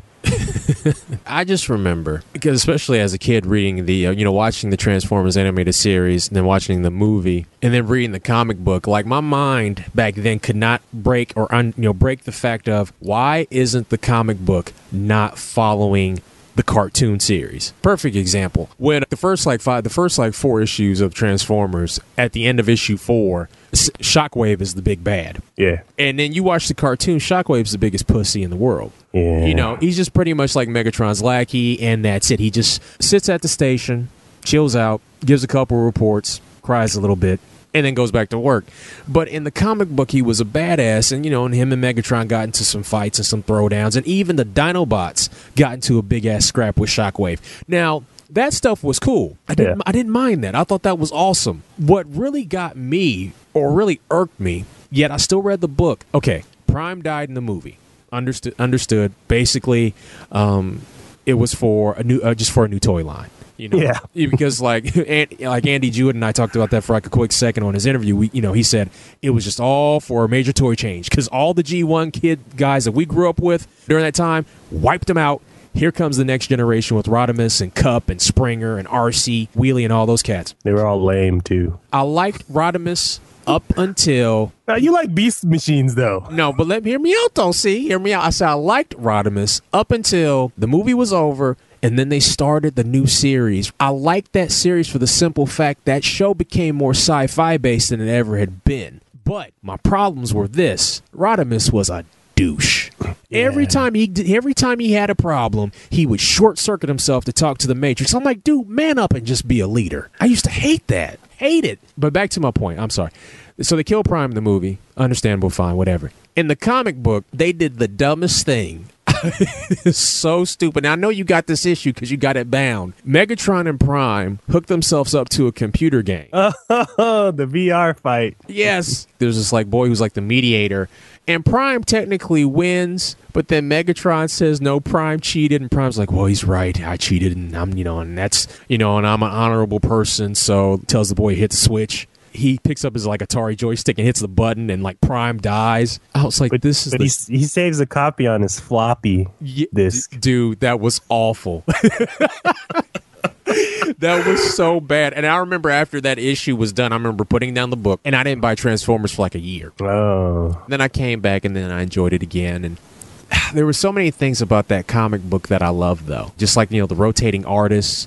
Even though I will admit, because I've got a couple of the Generation 1, or the Marvel Comics trades from, I think this was when that British company was releasing them. I can't remember their name right now, because IDW released them for a while too. But anyway, it's the ones with like Scorponok and stuff. So, but anyway. The Headmasters one? No. Well, this is when, I don't know if it's, I think they were using the Headmasters. The Pretenders were in it. Do you remember the Pretenders? Oh, yeah. The like 20-foot people. That was like the dumbest. How could you mistake that 20-foot guy as a human? Yeah. There was some bizarre stuff in there. I'm like, and this was a little weird. And like Megatron and Ratchet were like merged into one. And they I remember that. And like they were begging Prime to kill him, and Prime wouldn't do it. And Cup was like, man, you've gone soft. And Prime was like, well, screw it. Maybe you're right. Maybe I just need to step down. There was some interesting stuff in there, but it was also weird too. But like Furman, you're right about Furman, man. He had that universe on lockdown for ages.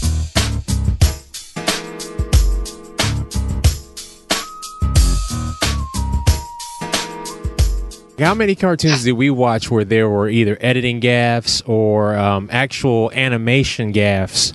In the show, I remember watching an episode of Challenge of the Super Friends where some of the Super Friends were like locked up in this Legion of Doom prison. And it started with, I think, Aquaman on the first end, and it pans to the other end of from one end of the prison to the other. And it starts with Aquaman, and it ends with Aquaman. You know, or the colors would be backwards on certain characters on other cartoon series. You know, and it's all the stuff that you don't see it long enough to register it, but once you watch an episode like 15 times, it's like right there in your face. Yeah. You know, it's like watching Star Wars: A New Hope, and when C-3PO and R2-D2 are stuck in that one room in the Death Star, and the door rises up and the stormtrooper hits his head. Yes. You know, I never noticed that for 20 years. Yeah, no, I hear you. And then a friend of mine points it out to me. Now I can't escape it. Well, a lot of those gaffes and stuff, especially the color gaffes or cell gaffes, a lot of those got left in because it was just too expensive to have it reshot, I would imagine. Mm-hmm. Shooting a cartoon with an animation camera with cells and everything is a very involved and tedious process. So if there was a cell misplaced or a color that was wrong, it would often cost them a lot of money to go back and reshoot it. Nowadays, with the digital stuff, digital coloring, digital compositing, if there's a problem, it's just a couple clicks of a button to go in and fix it. So I think you'll find that with a lot of the more modern stuff, that happens on occasion, but it happens a lot less. I got a question for you then. Seeing that you talked about digital, seeing how like so many things are going digital, how come... I guess what I'm trying to get across is how come there isn't a ginormous cartoon explosion. I'm not talking like Flash cartoons, because I could put a side panel on that, because I have issues with some Flash cartoons. Oh, actually a lot of Flash cartoons, but we are in this digital revolution, and I'm just wondering how come we don't have a cartoon explosion because of this digital revolution. Well, I think the main thing is that even though we're in a digital explosion, it still costs a lot of money to make these things. You know, you got to deal with paying your employees, and you got to pay your director, and you got to pay your voice actors, and all that stuff adds up. The money that you save by doing stuff digitally probably gets folded into other areas of your production, whether it's buying and updating equipment, we never used to have an IT department to make a cartoon. You know, it's not very often when you were working with pencil and paper that your pencil would crash and you would lose your drawings. You know, like, so that happens now. You have to have techs to come in and help support the process, and all that stuff still costs money. And you know, I'm sure a lot of it has to do with TV budgets. Maybe there's I don't have a lot of inside knowledge, but I'm sure that there's budget cuts all around, and there's people who maybe there's people hanging on to money who shouldn't be. I don't really know. Yeah, no. I understand it. It's just you know, sometimes like I'll forget, and I mean we all forget like the little things in between. Like even though we have advancements, there are still things within the advancements that still cost.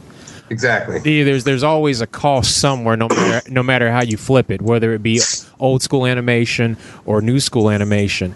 And I guess what hurts me is that even though we are on the digital side, and I see like a lot of Flash cartoons, some of these Flash cartoons that are on television, especially cable television, are done so poorly that I don't even want to look at them. No, I agree. I'm personally not a big fan of Flash as a program or as Flash as a way to do cartoons. I think that it's a program that if it was used to its strengths could potentially be a very good program. I mean, Flash would make, if they wanted to go back and do old Hanna-Barbera style limited animation with Flash, which some of them do, I think would be perfect for how Flash works. But a lot of people want to do full animation in Flash, which is really tricky and hard to pull off. Mm-hmm. A lot of the things, for me anyway, from my perspective, it's just easier to draw it, but no one wants to do it by hand because it takes so much longer. Yeah. And everybody wants that quick fix. Everybody wants that quick, I mean, yeah. Oh, go ahead. The executives in charge, and I can't begrudge them, they get to see a final product in a lot shorter amount of time than if it was done by hand. I mean, the difference is substantial. On an old 2D drawn by hand cartoon, when we finished a storyboard, it would be 4 to 6 months before we started seeing final animation on stuff, and with a Flash cartoon, it can be a matter of weeks from when you hand in the board to when you start seeing animation. And for executives, a lot of whom aren't necessarily artists, that's appealing. They get to make calls, they get to remember what it is they had issues with before, and they get to see the changes implemented very quickly. And they don't get any, well, we can't do that now because there's no time, and we're up against the deadline. There's more flexibility for them.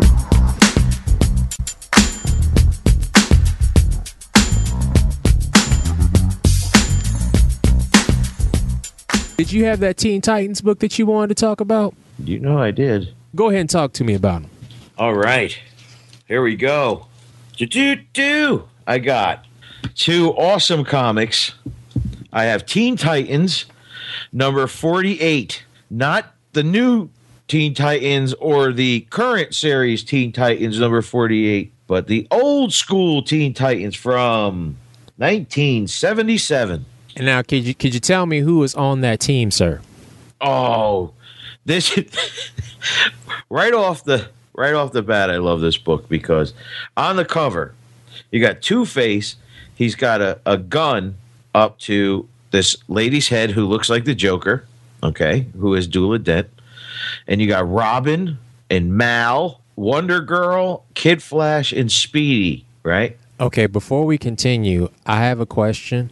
How come the only brother on the team has a crowbar for a weapon? He has a horn. On the cover, it looks like a crowbar. It's a horn. Okay. All right. Okay. Thank you for clarifying that. I appreciate that because that always confused me because I didn't read Old School Titans. And well, this makes me want to actually go hit Powerball so I could buy the original Titans archive editions, a nice hardcover, because this is it's too bad to pass up. So they have around the Teen Titans logo, they have Robin's head with his name, Speedy's, Mal's, Kid Flash's, Wonder Girl's, and Dula Dent's head, but it says the Harlequin on it, right? She's not known as the Harlequin until the last page of the issue, man.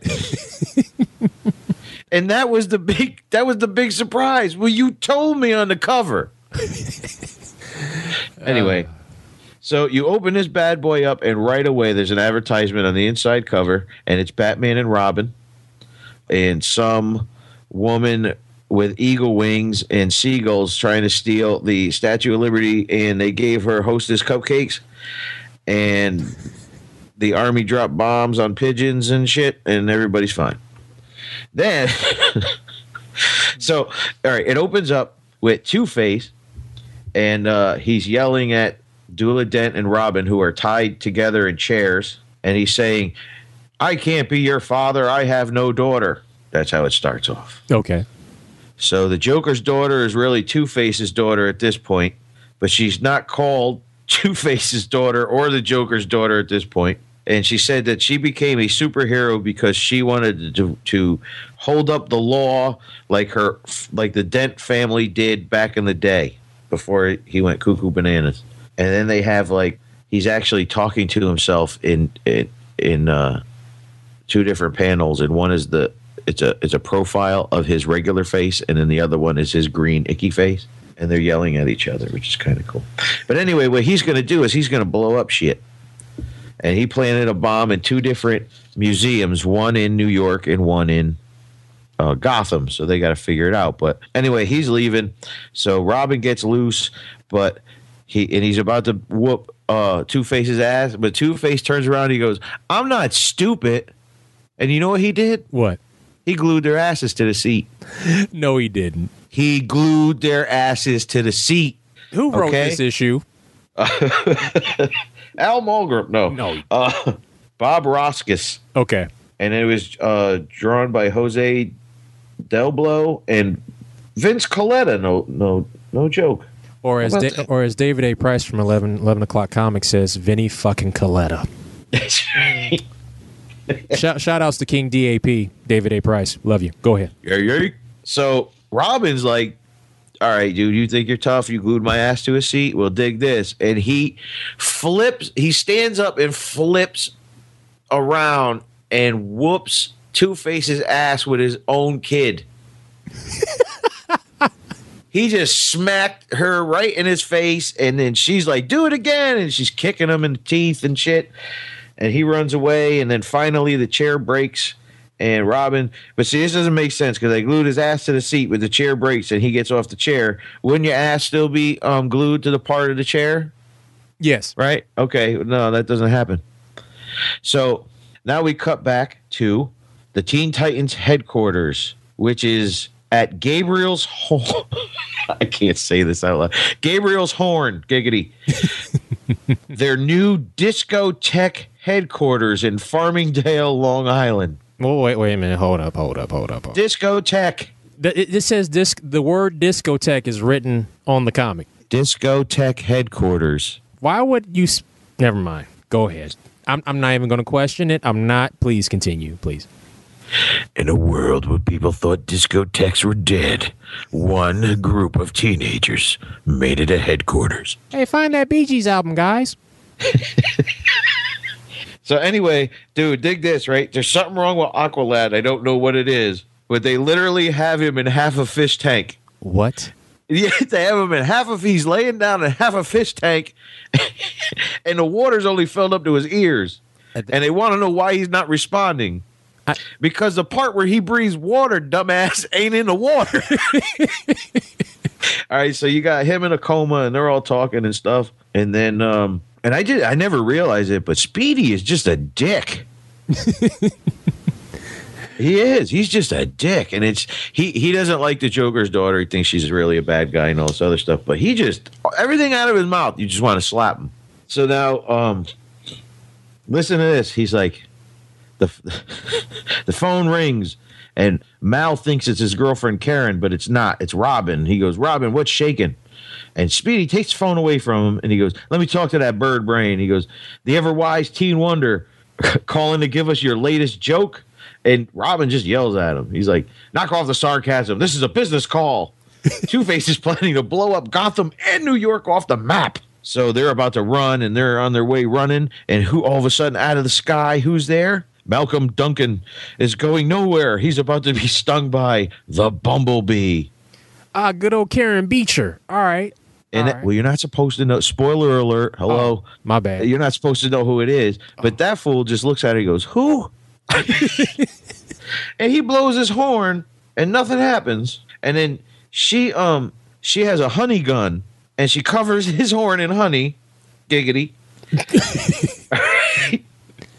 And he's sitting there, she's whooping his ass, and he's going, this voice sounds familiar. Mm-hmm. And Speedy comes, he shoots a net at her, and she just like electrocutes it off, and then Wonder Girl throws her lasso around her, and dig this, dude. She shoots stingers at Wonder Woman, and where are they coming out of? I mean Wonder Girl, you mean? Yeah, at Wonder Girl. Where are they coming out of? Her butt. Her ass, that's right. That is so wrong. It's awesome.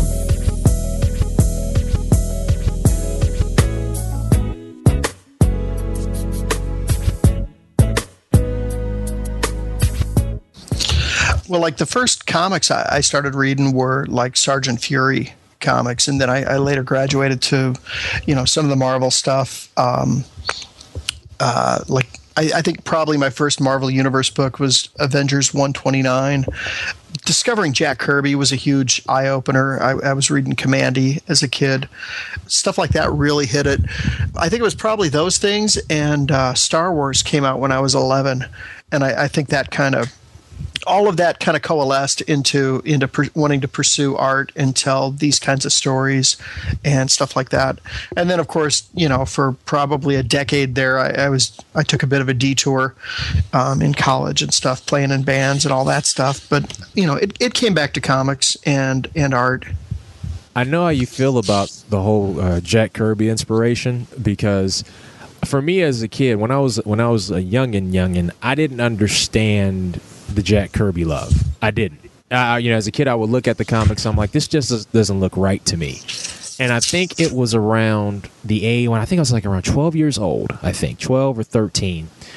I was at a comic book store doing some bin diving, and Jack Kirby had done a couple of DC Superpowers limited series.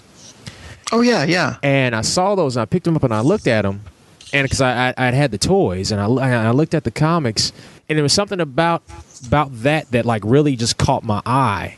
And I just grabbed them and I just read them over and over and over and over again. Not even thinking about the Jack Kirby Captain America stuff, the Captain America and the Falcon work that I had passed up before when I was younger because I didn't like how it looked. But this is the same guy, and I just fell in love with it, and that made me go back to read all the classic Marvel stuff that he did, and made me like have a proper respect for his Fourth World material and all that other stuff. So yeah, Jack definitely influenced a lot of people. Well, I think one of the things that, like, when I see Kirby imitators or proteges, whatever you want to say, I feel like a lot of them are missing the boat with just doing, squiggly lines and square fingers, all that stuff, and they're not doing kind of the subtleties of the dynamicism of Kirby's work. I think that's what really connected with me as a kid and as an adult. Just there's some kind of power in what he's doing. So yeah, I mean, obviously you don't really see a whole lot of that in my work, but it's there on a subconscious level, if that makes any sense. Looking at your work, one of the first books I ever got of yours was from a suggestion from a friend. It was the IDW 24 one-shot. And I remember reading that and like looking at the art, and I'm like, I'm getting like this mad Al Williamson vibe when I was reading it. After I read that, I went back and started reading my classic Star Wars reprints from Dark Horse, because I was just like in this really big Al Williamson mood. It really got me inspired and it really got me hyped. Props to you for your art style. Well, thanks. Yeah, Williamson, Mark Schultz, who does Xenozoic Tales, and Dave Stevens are probably my three big guys now, but there's a lot of Steve Rude and Paul Galassi, Jim Steranko, guys like that in my work too, I think. But thank you. I love Williamson stuff so much. Yeah, Williamson is fantastic. Now you mentioned Mark Schultz, correct? Yes. Okay, now is that the gentleman that also created Cadillacs and Dinosaurs? Yeah. Actually, Cadillacs and Dinosaurs was the name of the... Excuse me while I go into nerd mode here. It was the name of the third Xenozoic Tales trade paperback. But they... See? Nerd mode. But they found that it was a catchy enough name, so that's kind of what they built the animated series and the toy line from. And, I mean, those things are kind of a successful translation of what he was doing, but the actual comics are just gorgeous. So highly recommend them. I remember when that cartoon came out, that cartoon was on CBS and we never saw it. It never aired. No episodes of that show ever aired because the local CBS affiliate decided to play something else at the 12:30 slot, and they wouldn't play it at 6 in the morning or beforehand. They wouldn't play it at all. Never saw one episode of the series ever. And I would see the toys in the toy store in our neighborhood. They would fly off the shelves, but never saw the cartoon at all. Always wanted to, and I had no idea it came from a comic. Well, that's sad. we should always get the comic tie-ins happening, right? Oh yeah. Now they didn't have a problem at all a couple of years later on CBS playing the Wildcats cartoon. They had no problem in playing that. Although for some reason I remember watching every episode and I just kept telling myself, I'm like, this is going to get better. Oh, it's going to get... No, it's not. Stop it. So I had to force myself to stop watching it.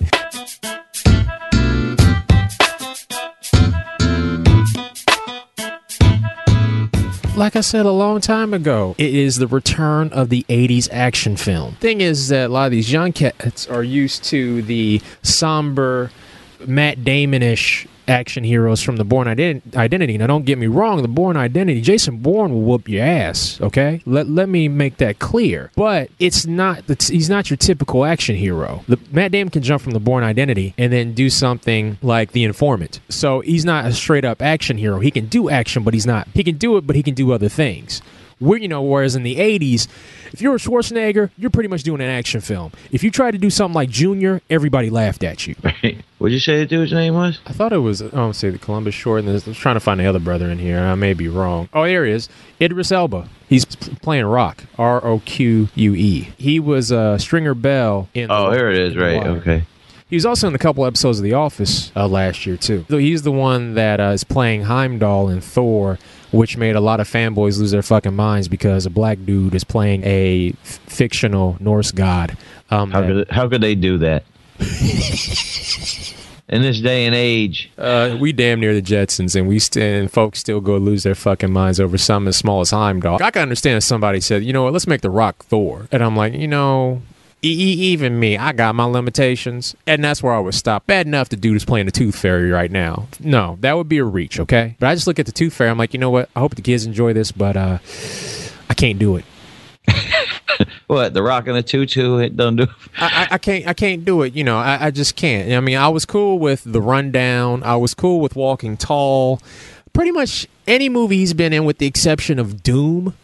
Although I did laugh the one scene in Doom where, you know, the monsters were dragging him away, and like he looks at the camera and he's like, "I'm not supposed to die," and I just fell out laughing. I'm like, yeah, dude, you're going to die. Spoiler alert for anybody who actually wanted to watch Doom, the movie. It's terrible. That was in my queue. Son of a bitch. I'm sorry.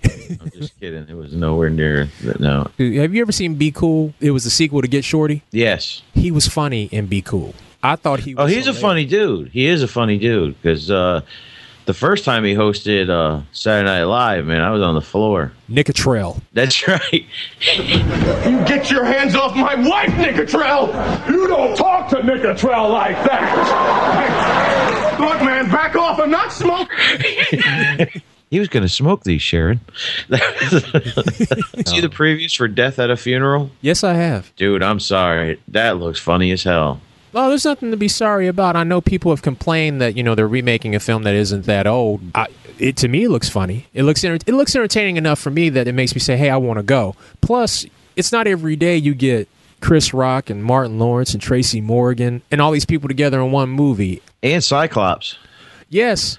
Zoe Saldana in that too? You bet your ass. Yeah, that's why you want to go see the movie. That's right. Because let's put it this way. All right, Martin made a couple of good movies. He hasn't made a good movie in a long time. No, when you're taking college road trips with Raven Simone, it's not a good time for your career. But when Raven can cut that paycheck, you will take it. Because if Raven would have called your ass, you'd have been like, hell yeah, come on, daughter, let's go. Yep, you'd have put on that. You know, that outfit and that hat, and you would have acted a fool for 90 minutes. I would have dressed like Big Mama. See, now the conversation has to stop there. And Chris Rock too does not have a good track record. Yeah, he is a phenomenal stand-up comic, man. Phenomenal. A very nice guy too. Really nice guy. Very down to earth. Doesn't have his nose up in the air. But his movies just suck. Yeah, a lot of his movies have been really bad. But Tracy Morgan's just crazy. And I'll tell you that from personal experience. Tracy is crazy. Really? Crazy. Define crazy. Okay. We did a show at Stand Up New York in New York City. Okay. There was 7 of us. Tracy Morgan was the headliner. And we're just hanging outside and we're just talking and whatever. And then for no reason at all, this is before 30 Rock really took off and he forgot who I was. Okay. But we're going to get into that because I'm not bitter. Anyway, he's in the middle of Broadway going, buy the Tracy Morgan Best Saturday Night Live DVD on the top of his lungs, man. Just stopping people on the street, scaring old white people. He is like that.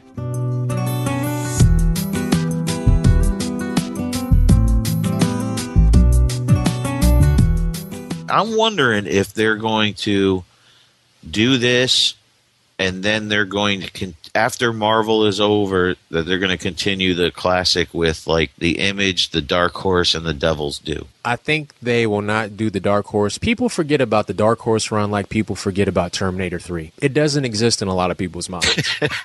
Well, that's when they tried to redo it, right? Reboot the whole thing? Yeah, they rebooted it, and it was just G.I. Joe, and then they did the G.I. Joe Extreme stuff, if memory serves me right.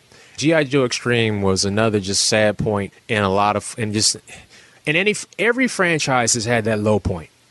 Every franchise has had a low point. And for Joe, it was Dark Horse and G.I. Joe Extreme. G.I. Joe Extreme is so awful. I remember watching the cartoon thinking, oh, this isn't bad. I watched it on YouTube 3 weeks ago, and I said, what the fuck was I thinking when I watched this?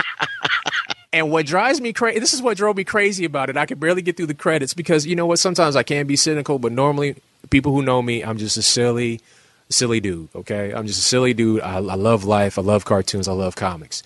But when they're when they're running the credits, when they're running the opening credits and stuff, I forget the leader. I think the leader's name was Sergeant Stone. I think.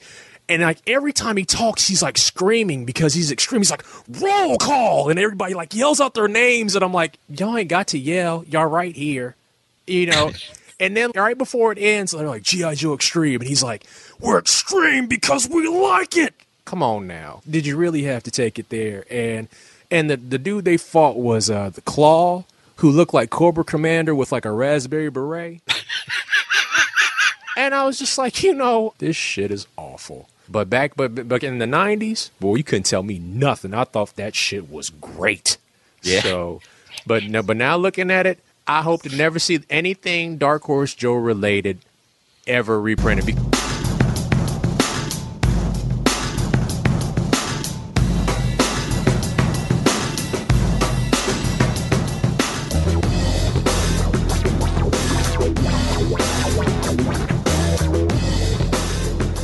This film made its debut in 1982. I can't explain it well enough, so I'm going to have to use a website that's run by Greg Bellin. It's called 406northlane.com. Okay. It's a blog that's pretty much about everything pop culture, a little bit of wrestling, a little bit of everything in between. But this explains how this is one of my favorite guilty pleasure films of all time, Megaforce. Huh. This is what Greg Bellin says about the movie Megaforce. Pure brilliance. The story about a rapid deployment defense unit that is called into action whenever freedom is threatened. How can you go wrong there? Throw in Barry Bostwick. Yes, the mayor from Spin City. Oh, yeah. This is 1982, so this is a young, thin Barry Bostwick with, like, big hair and, like, a blue headband, wearing tight spandex outfits. Throw in Barry Bostwick and spandex, guns, explosions, flying motorcycles, and quite possibly the worst green screen in the history of, green screen, and you've got one great movie. Actually, it's complete crap, but that's the whole point of he had a guilty pleasure movie list, and that was the whole point of this list. He says, I remember seeing this one in the theater and playing Megaforce on my big wheel for weeks afterward. Believe it or not, there are actually some name actors in this movie, or at least people you'd recognize. The aforementioned Barry Bostwick, Michael Beck, Edward Mulhare from Knight Rider. Whoa. And Henry Silva all make appearances, and the beautiful Persis Kambata is there for eye candy. I'll never argue that this is a good film, nominated for 3 Razzies, but I'll tell everyone in my demographic that you need to experience this at least once. And it's the absolute truth. Dude, this is like the original version of the G.I. Joe live-action movie, okay? This movie makes no fucking sense, okay? Not at all. Nobody dies. There are explosions everywhere. These cool-ass vehicles. The whole reason kids wanted to see this movie back in 82, including myself, were for these kick-ass vehicles because Hot Wheels had a product tie-in. Mm-hmm. So you could buy Megaforce Hot Wheels toys. Coolest vehicles ever for back then.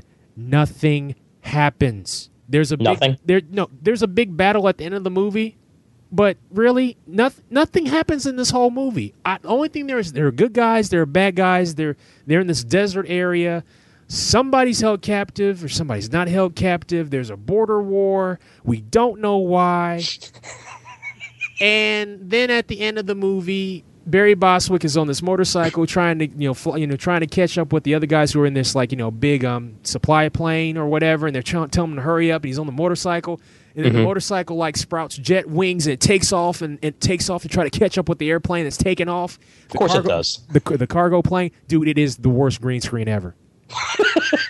It is the worst green screen ever. And these people had to really be acting to act like they were all excited for this because, dude, the movie's fucking awful. But I love this movie. I love it. Dude. What do you love about it? I mean, is it just so damn cheesy that you can't stop watching it? Dude, it is so cheesy. It's so corny. It's my G.I. Joe. It's my G.I. Joe from 1982. To me, it was just a fun movie. But anyway, back to Megaforce. The reason why I love Megaforce, the vehicles. Ooh. They had the coolest vehicles. Now, granted, this is 1982, Ian. Yes. So cool vehicles. They had like a bunch of missiles, just a bunch of weapons. And it's literally, dude, explosions for 15 minutes, nothing for 10. Explosions for 20 minutes, nothing for 10.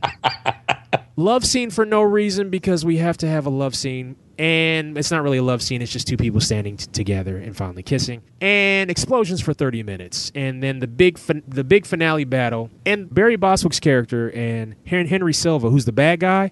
Dude, they have conversations in this movie like, well, you know, something could happen. I mean...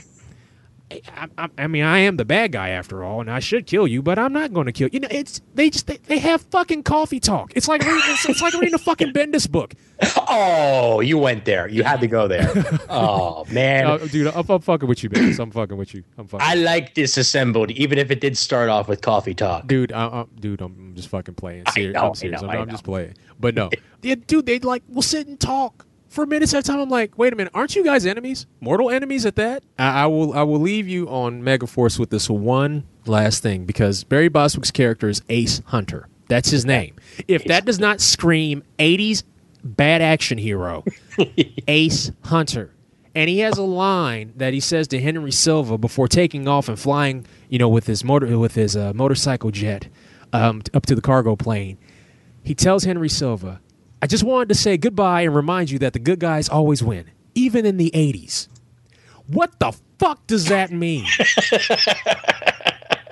Well, apparently the good guys never won in the 80s. Guess who's the black shrimp? Guess who's the black shrimp? Guess who's the black shrimp? Guess who's the black shrimp?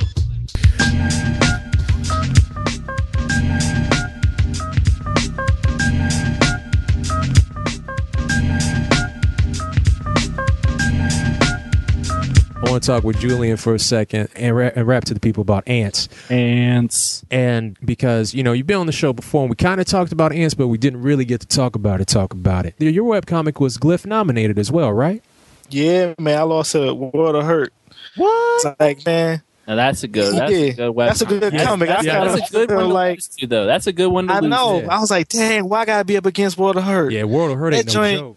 That joint is like freaking Rip Kirby, but with black people in it. It's like, like how am I going to defeat that? Like, yo, man, that book, that comic is so cinematic. It's ridiculous how cinematic that comic is, man. It's beautiful. It really is. That's probably the trillest thing. Like, I gotta go dig through my ideas and pull out something to handle that, to, you know, counteract that gangster. You know, I feel that made me feel like Jordan versus Magic or something right there. I need to go craft up some new stuff. Like, I gotta get this ring. Oh yeah. World of Hurt was major, man. Like when I first saw that, I thought I was back in the 70s picking up a Marvel Premiere magazine.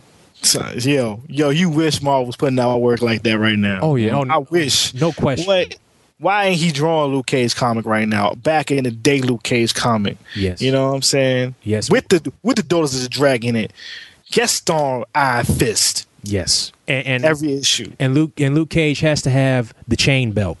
The chain belt with the circlet and the yellow shirt, and Shang-Chi pops up like every 3-4 issues. Oh, that would just cuz. Fabulous. Just cuz. Yes. But okay, let's talk about ants though.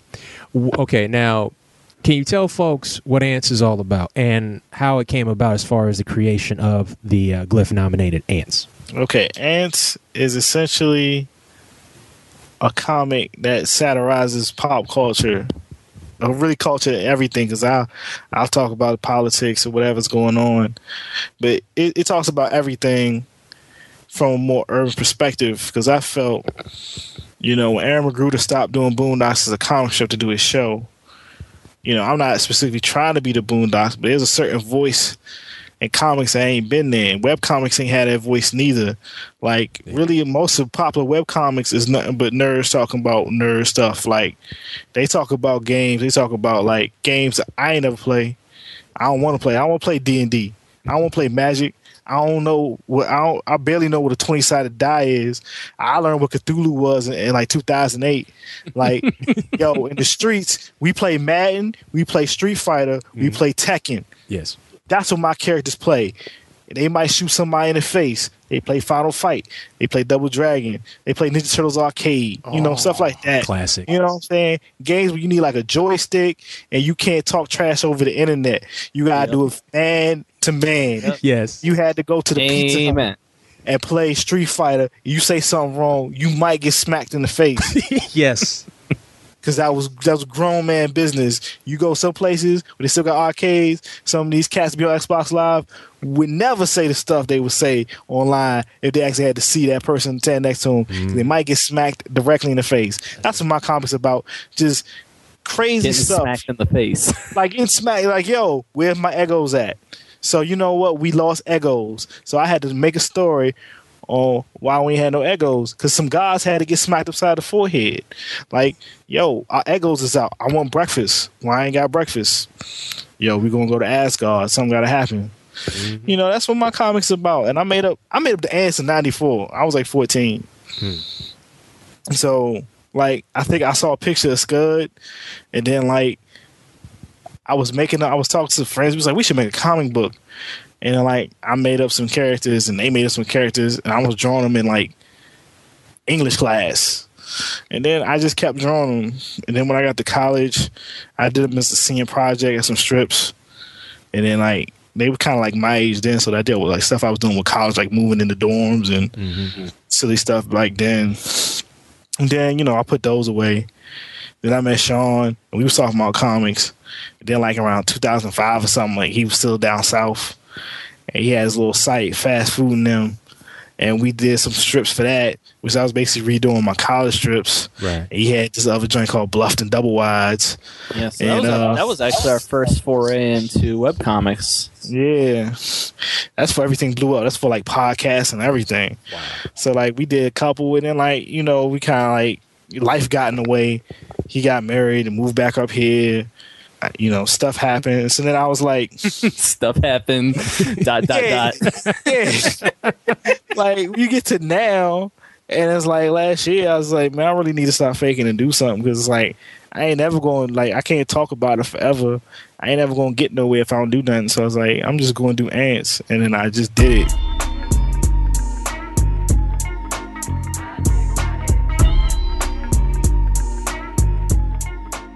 I have to go with G.I. Joe. I should have known that was coming. I have to. I was a G.I. Joe fanatic when I was a kid. I used to watch the cartoon constantly.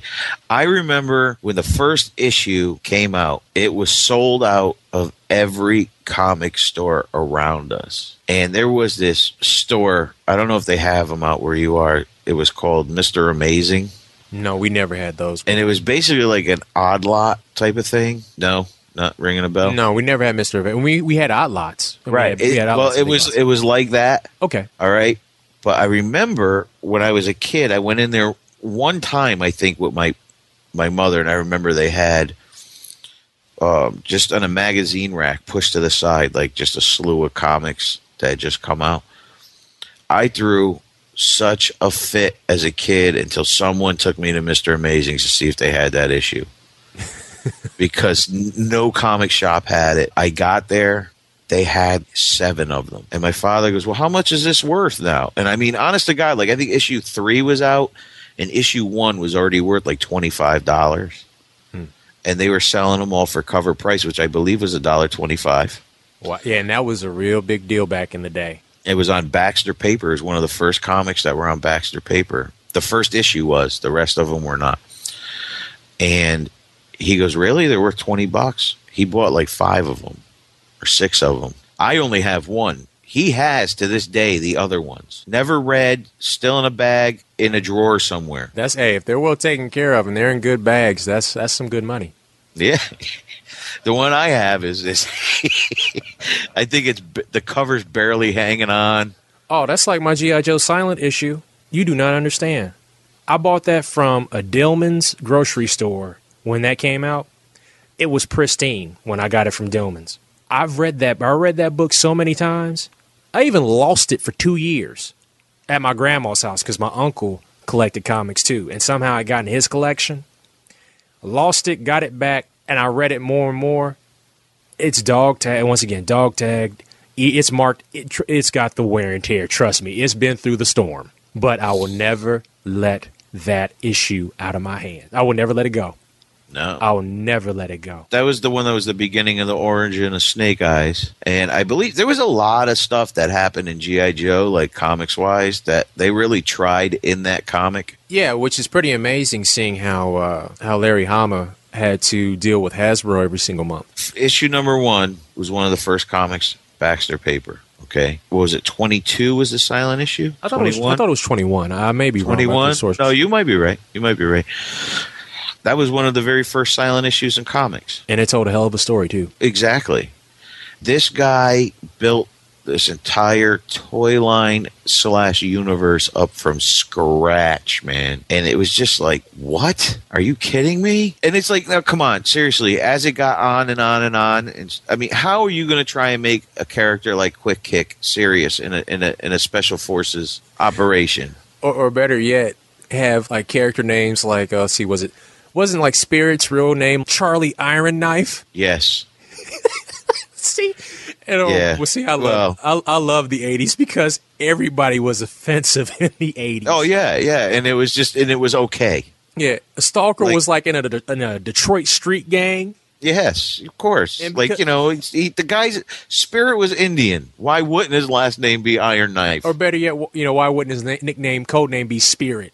Right, exactly. It's right, and of course, Stalker's a black dude. He must have been in a Detroit street gang. Oh yeah. He was down, and that's right. But I mean, some of the characters in the later issues, man. What was the dude's name that he was the Falconeer? I can't even remember if he was. Oh, you talking about the cat that was a part of Cobra? Yeah, that kind of looked like it had that Red Wolf hood type deal. Right. Yep. Can't remember his name for the life of me. Is it Raptor? I don't know. Or is that a He-Man guy? I don't know. It's all blended together now. I remember that there was a commercial, which was a big deal back in the day. And they always had one. Every few months, they had one for a Joe comic. One of the commercials had that guy in it. Because I want to say that was his debut issue. Oh, I can tell you what issue it was. The cover. It was Cobra Commander getting away on a trouble bubble. Yes! Told you, I don't know why. Yep, you're gonna quiz me, aren't you? Before G.I. Joe, Star Wars was the thing. You know what I mean? And then in what was it, 83, Return of the Jedi came out, and they stopped making Star Wars toys. I was still getting the Marvel comics here and there, but then G.I. Joe came out, and you were like, "What is this?" And then it seemed like almost every 3 months there was a new wave of characters, and they were getting more bizarre as the years went on, until finally I was getting older, and I was just like, you know what, I'm done. Yeah. What special government special ops really needs a fireman? No, or better yet, what government ops squad has a ninja force? A ninja. Scarlet in like this jacked up green and yellow ninja gear. Ninjas are supposed to be stealth. You are as bright as a glow bug. I can see you from another state. This is not going to work. She was camouflage for like a new wave concert in the 80s. That's what it was. Oh, yeah, everything was neon in the 80s, man. Oh, yeah. If she went to a New Shoes concert, she'd be all right.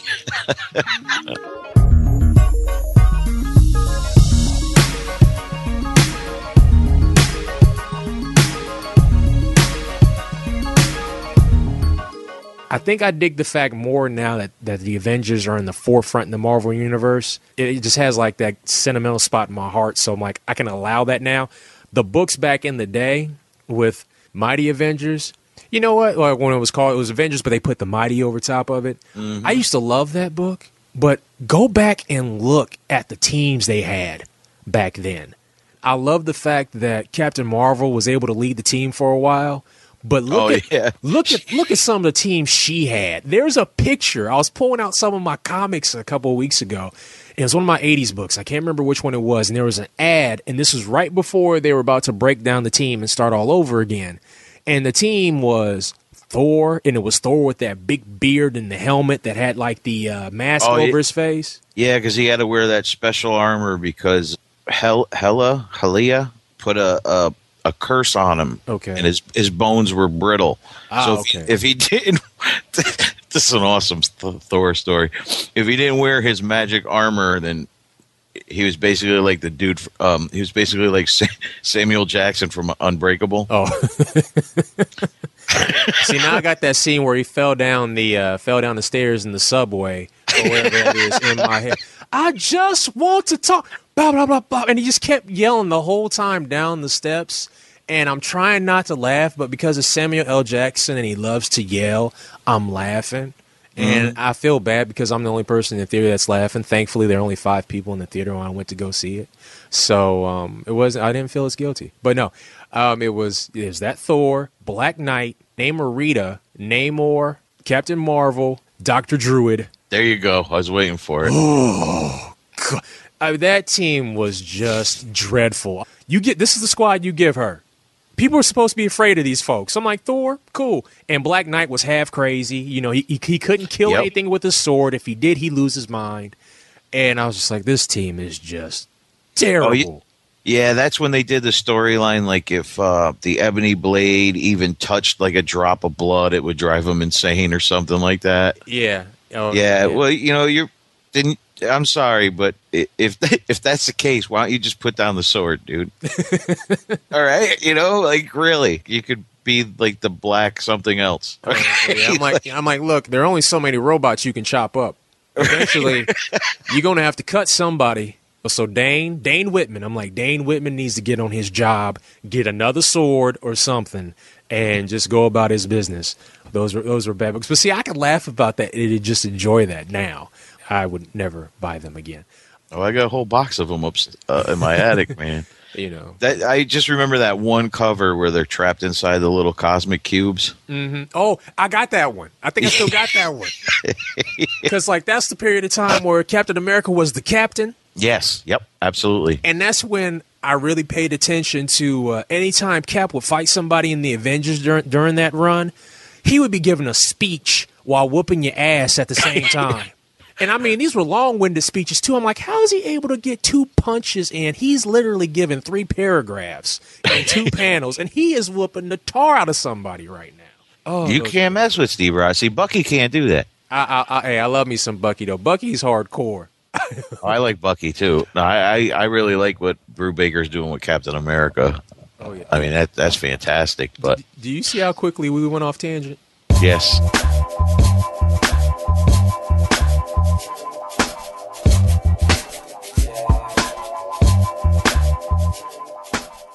They have all these characters, they have all these wonderful stories, and many of them you'll never see again. A lot of them I joke about. I joke about JLA Detroit all the time, but I loved JLA Detroit. JLA Detroit was one of the most racist books that was ever invented. Oh, it was, but you know what? I loved it. Every single piece of JLA Detroit I love. Vibe is a terrible character, but I love JLA Detroit. I was sitting there and I'm like, I didn't think that they could top racist dialogue from like Black Lightning. And then what, 10, 15 years later, they're like, you know what? We're going to make this character Vibe. Vibe was really, really bad. I remember when he died, there's no need for a spoiler alert on that one. When he died in the JLA run when they were closing down the book, because they killed Steel, they killed Vibe. Gypsy made it out okay and Vixen made it out okay. But when they killed Vibe, nobody was upset. And it was a very dramatic issue. And it almost made me care about Vibe. But when they killed him, I'm like, I think this is a good thing. I think you really need to go away, dude. You really between the costume and the dialogue, I mean, come on. Every 5 pages, he was calling somebody amigo. And he would, what Chew doing? Chew. What Chew doing? They were real bad with that. With his yellow parachute pants. And that jacked up, multicolored Thriller jacket vest. Yeah. And the Brett the Hitman Hart sunglasses. Oh, yeah, dude, this is bad. Not even John Byrne can make Vibe look cool. No one can make look. He's dead in Blackest Night, and it still doesn't look cool. Although it did crack me up when the Justice League Unlimited animated series was on. When they were in the Watchtower, there's this quick little zoom, this little walk by. You see Vibe walking around. Yep. Oh, I laughed my ass off. Laughed my ass off.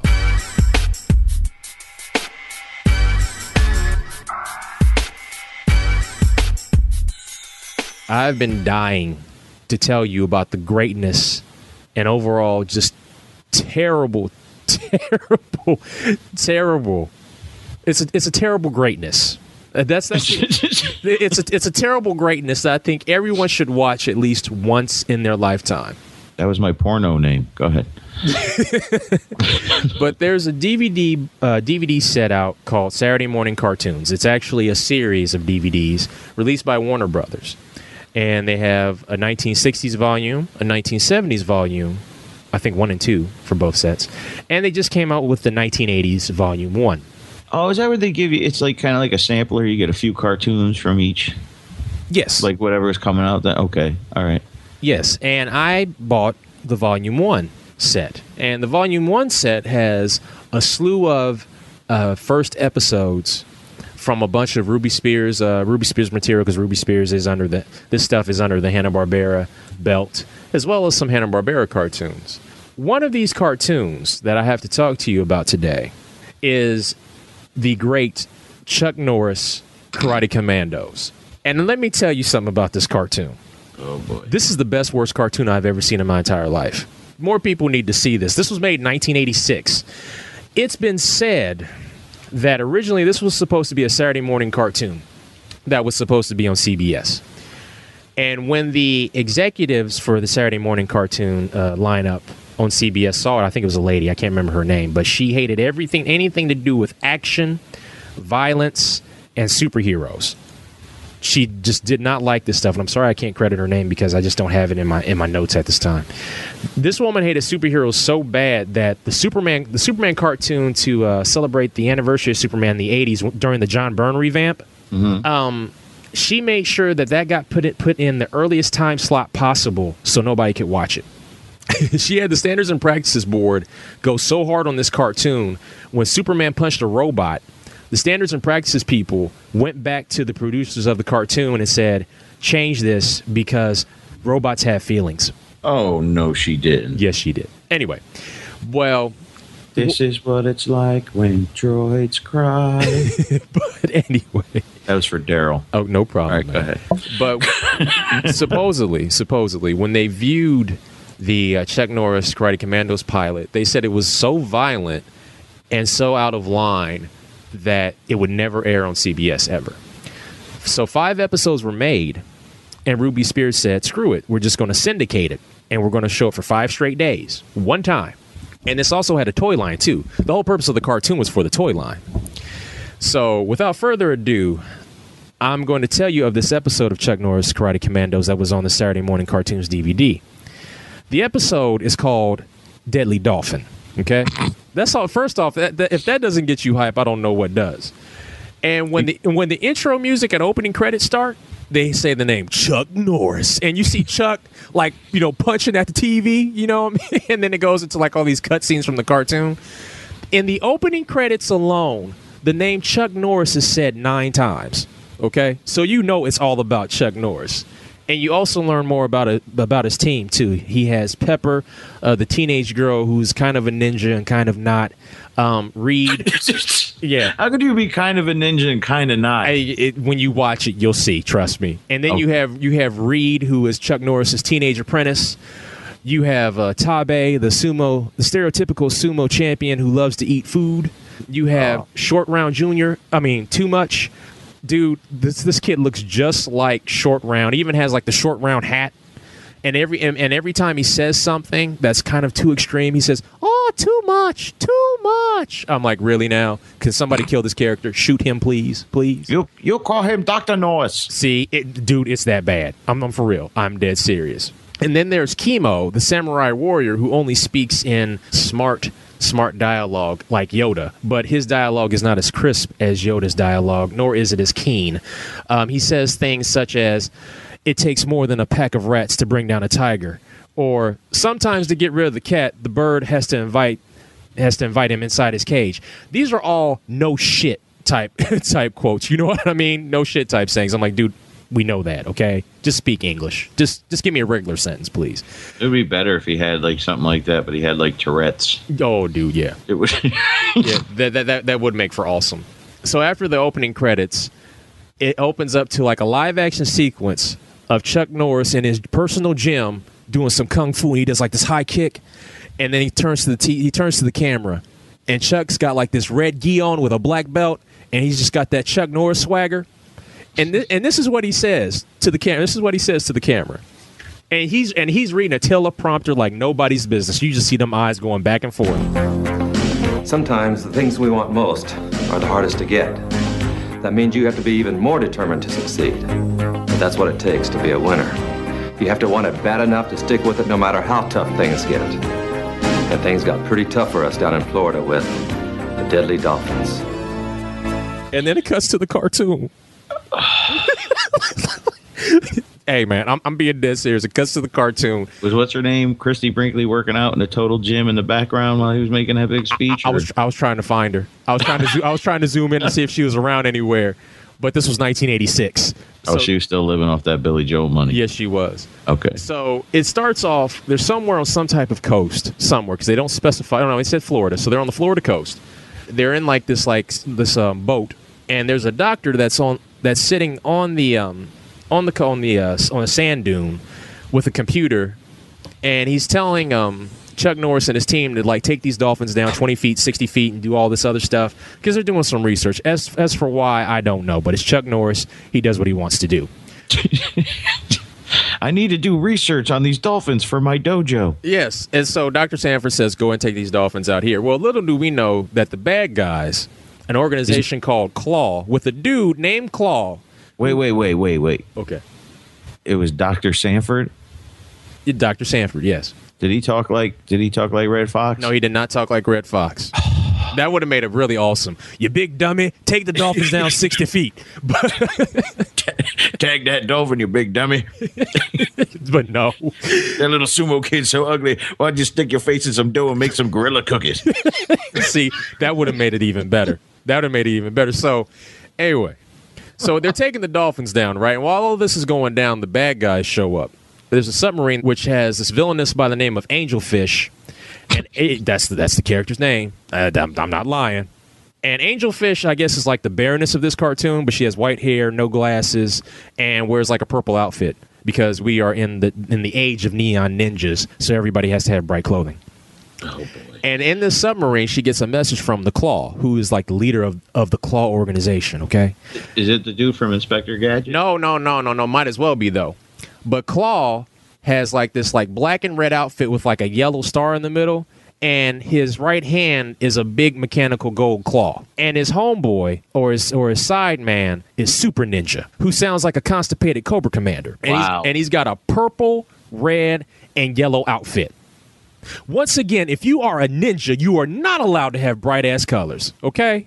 But anyway, so this Claw dude tells Angelfish, "Hey, go kidnap the doctor because the doctor knows about this C lab that he helped build. Go get him." So while Chuck Norris and the Chuck Norris Karate Commandos are swimming with the dolphins, this submarine shoots out these these rockets that have ninja commandos with laser guns. Yes, you heard me, ninja commandos with laser guns to the surface to go kidnap the doctor.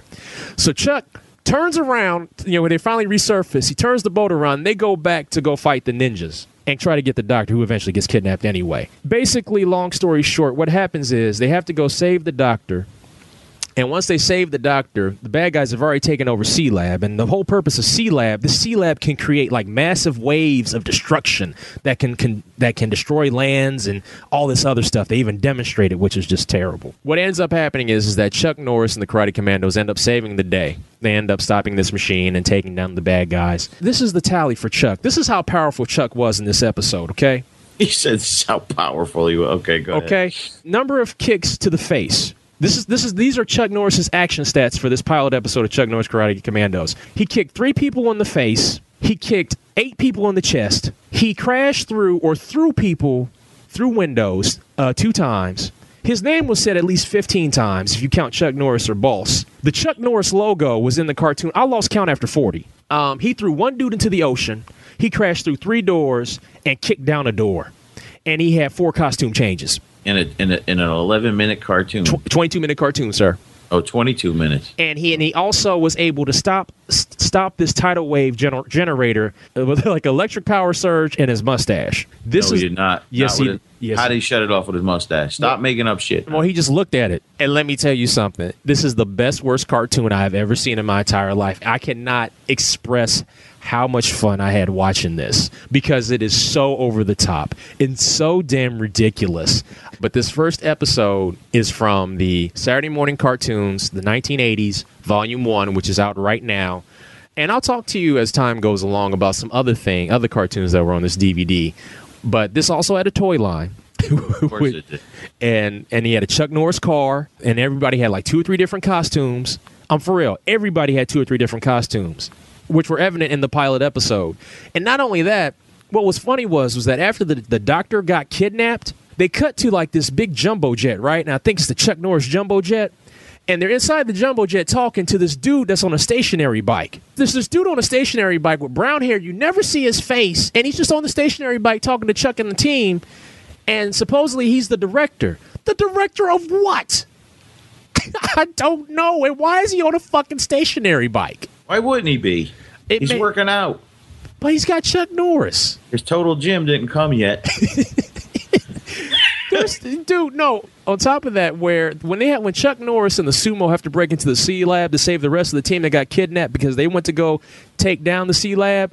Number one, when you're breaking into shit, you do not bring a sumo. No. It gets better. It gets better. They use the dolphins. They wrap up the dolphins in these like scuba vests, and these scuba vests have like wire cutters, rope, and weapons. And they use the dolphins to not get detected by Angelfish and Super Ninja because Super Ninja comes to the C Lab to say, you know what, I'm running this now. Come on, bitch, you can go ahead and leave because Claw told me to. So like the cameras pick up the dolphins, right? And Chuck and the Sumo, they're both each under a dolphin. And they're like, oh, it's just dolphins. Let them go. The dolphins have on fucking scuba jackets with gear on them. If that doesn't tell you that something is about to go down, I don't know what is. I'm like, these are the dumbest motherfuckers I've ever seen in my entire life. And I'm like, this is just bad. But what's funny is that at the end of the episode, it cuts back to Chuck, okay? Live action Chuck in the red gi and the black belt. Mustache just all aglow. And he says, for a while there, things were pretty rough, but we won. We won because we didn't give up. If we had, the Claw would still have C-Lab. Now, I know you're not going to have to go against the Claw, but the next time things get tough, you mess up on a test or lose the game, don't let it get you down. Don't give up and you'll be a winner. See you next time. Anywhere in this episode were there deadly dolphins? No. The dolphins helped Chuck and the team. How the fuck were they deadly? Can someone explain this to me? Shouldn't this been called the Deadly Sea Lab or Underwater Danger? The episode was called The Deadly Dolphin, and the only thing the dolphins did were assist Chuck. So how were they deadly? I don't know. But it was one of the greatest cartoons I ever watched. Dude, Chuck Norris took down 3 security guards. He had a staff. He ran toward the security guards, planted the staff, and did a spinning kick and kicked all 3 of them in the face. Wow. This is one of the greatest, worst cartoons I've ever seen in my entire life. Just from this one cartoon, I have been able to connect it to Inspector Gadget, Sanford and Son, C-Lab, and because it took place in Florida, the Golden Girls. And thank you for being a friend, sir.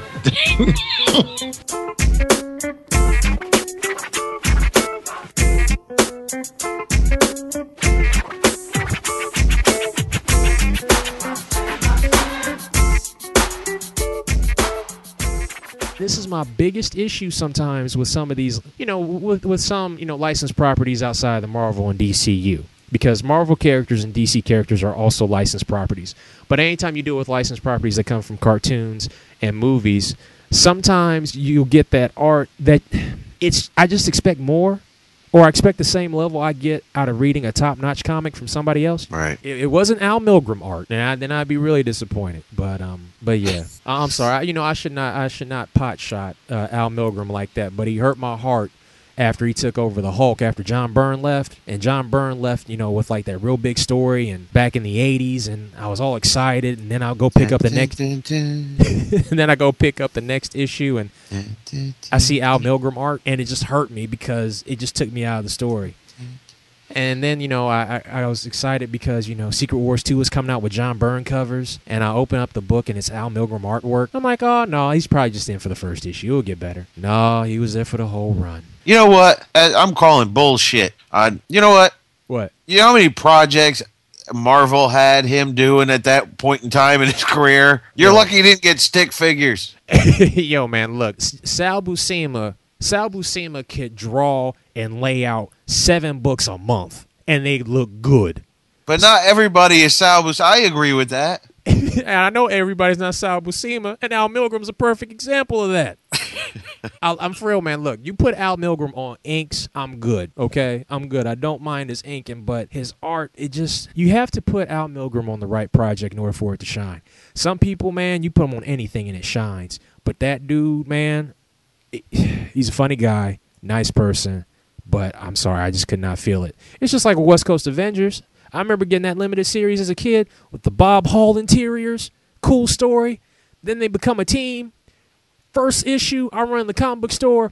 Big-ass Al Milgrom cover. The Silver Centurion Iron Man looked like an egghead in a metal shell. Hurt. Yeah, but you know what? You can't blame it. That was just the armor. No, dude. No, man. Mark Bright made the Silver Centurion armor look off the chain. Off the chain. Dude, man, Al hurt me. Mad props to his work ethic, but he hurt me, though. But I'm sorry, I've once again derailed the show.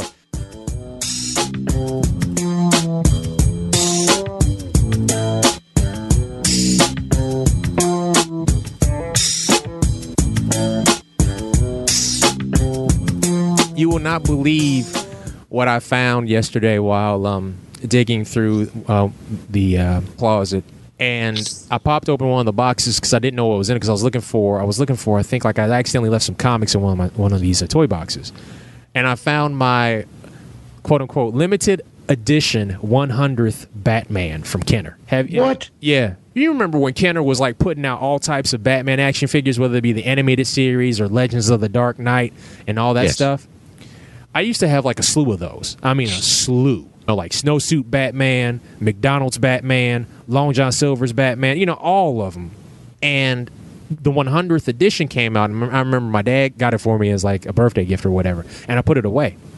Little did I know I put it away in this box. Let me tell you something. That is the shiniest looking Batman I've ever seen in my entire life. I mean, he is shining. I mean, it's like a glow bug type shine.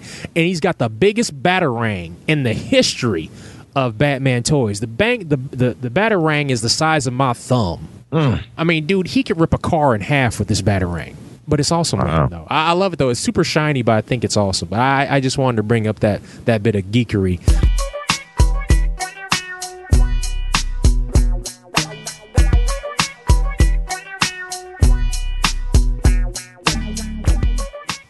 Neon Ninjas, baby. Neon Ninjas. That sounds like right? Yeah, matter of fact, Neon Ninjas sounds like a new cartoon series on Cartoon Network right now. Let's do it. Neon Ninjas. They're bright and they know how to fight. Oh shit! You think I'm writing that shit down right now? Do it. We got to write stories. We got to come up with characters. Because this will be the project that we don't give a damn about. So it will make. It's going to wind up being bigger than the Turtles, bitches. Now premiering after Chowder, Neon Ninjas. After Ben 10.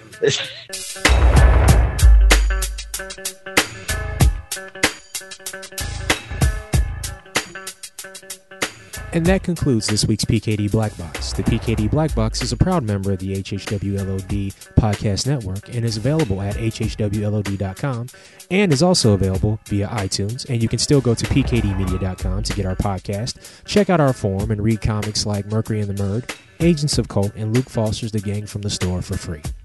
If you're on iTunes or our forum board, feel free to leave us a comment, or you can email us at blackbox@pkdmedia.com. Thanks again for listening. Until then, dream big and hustle hard.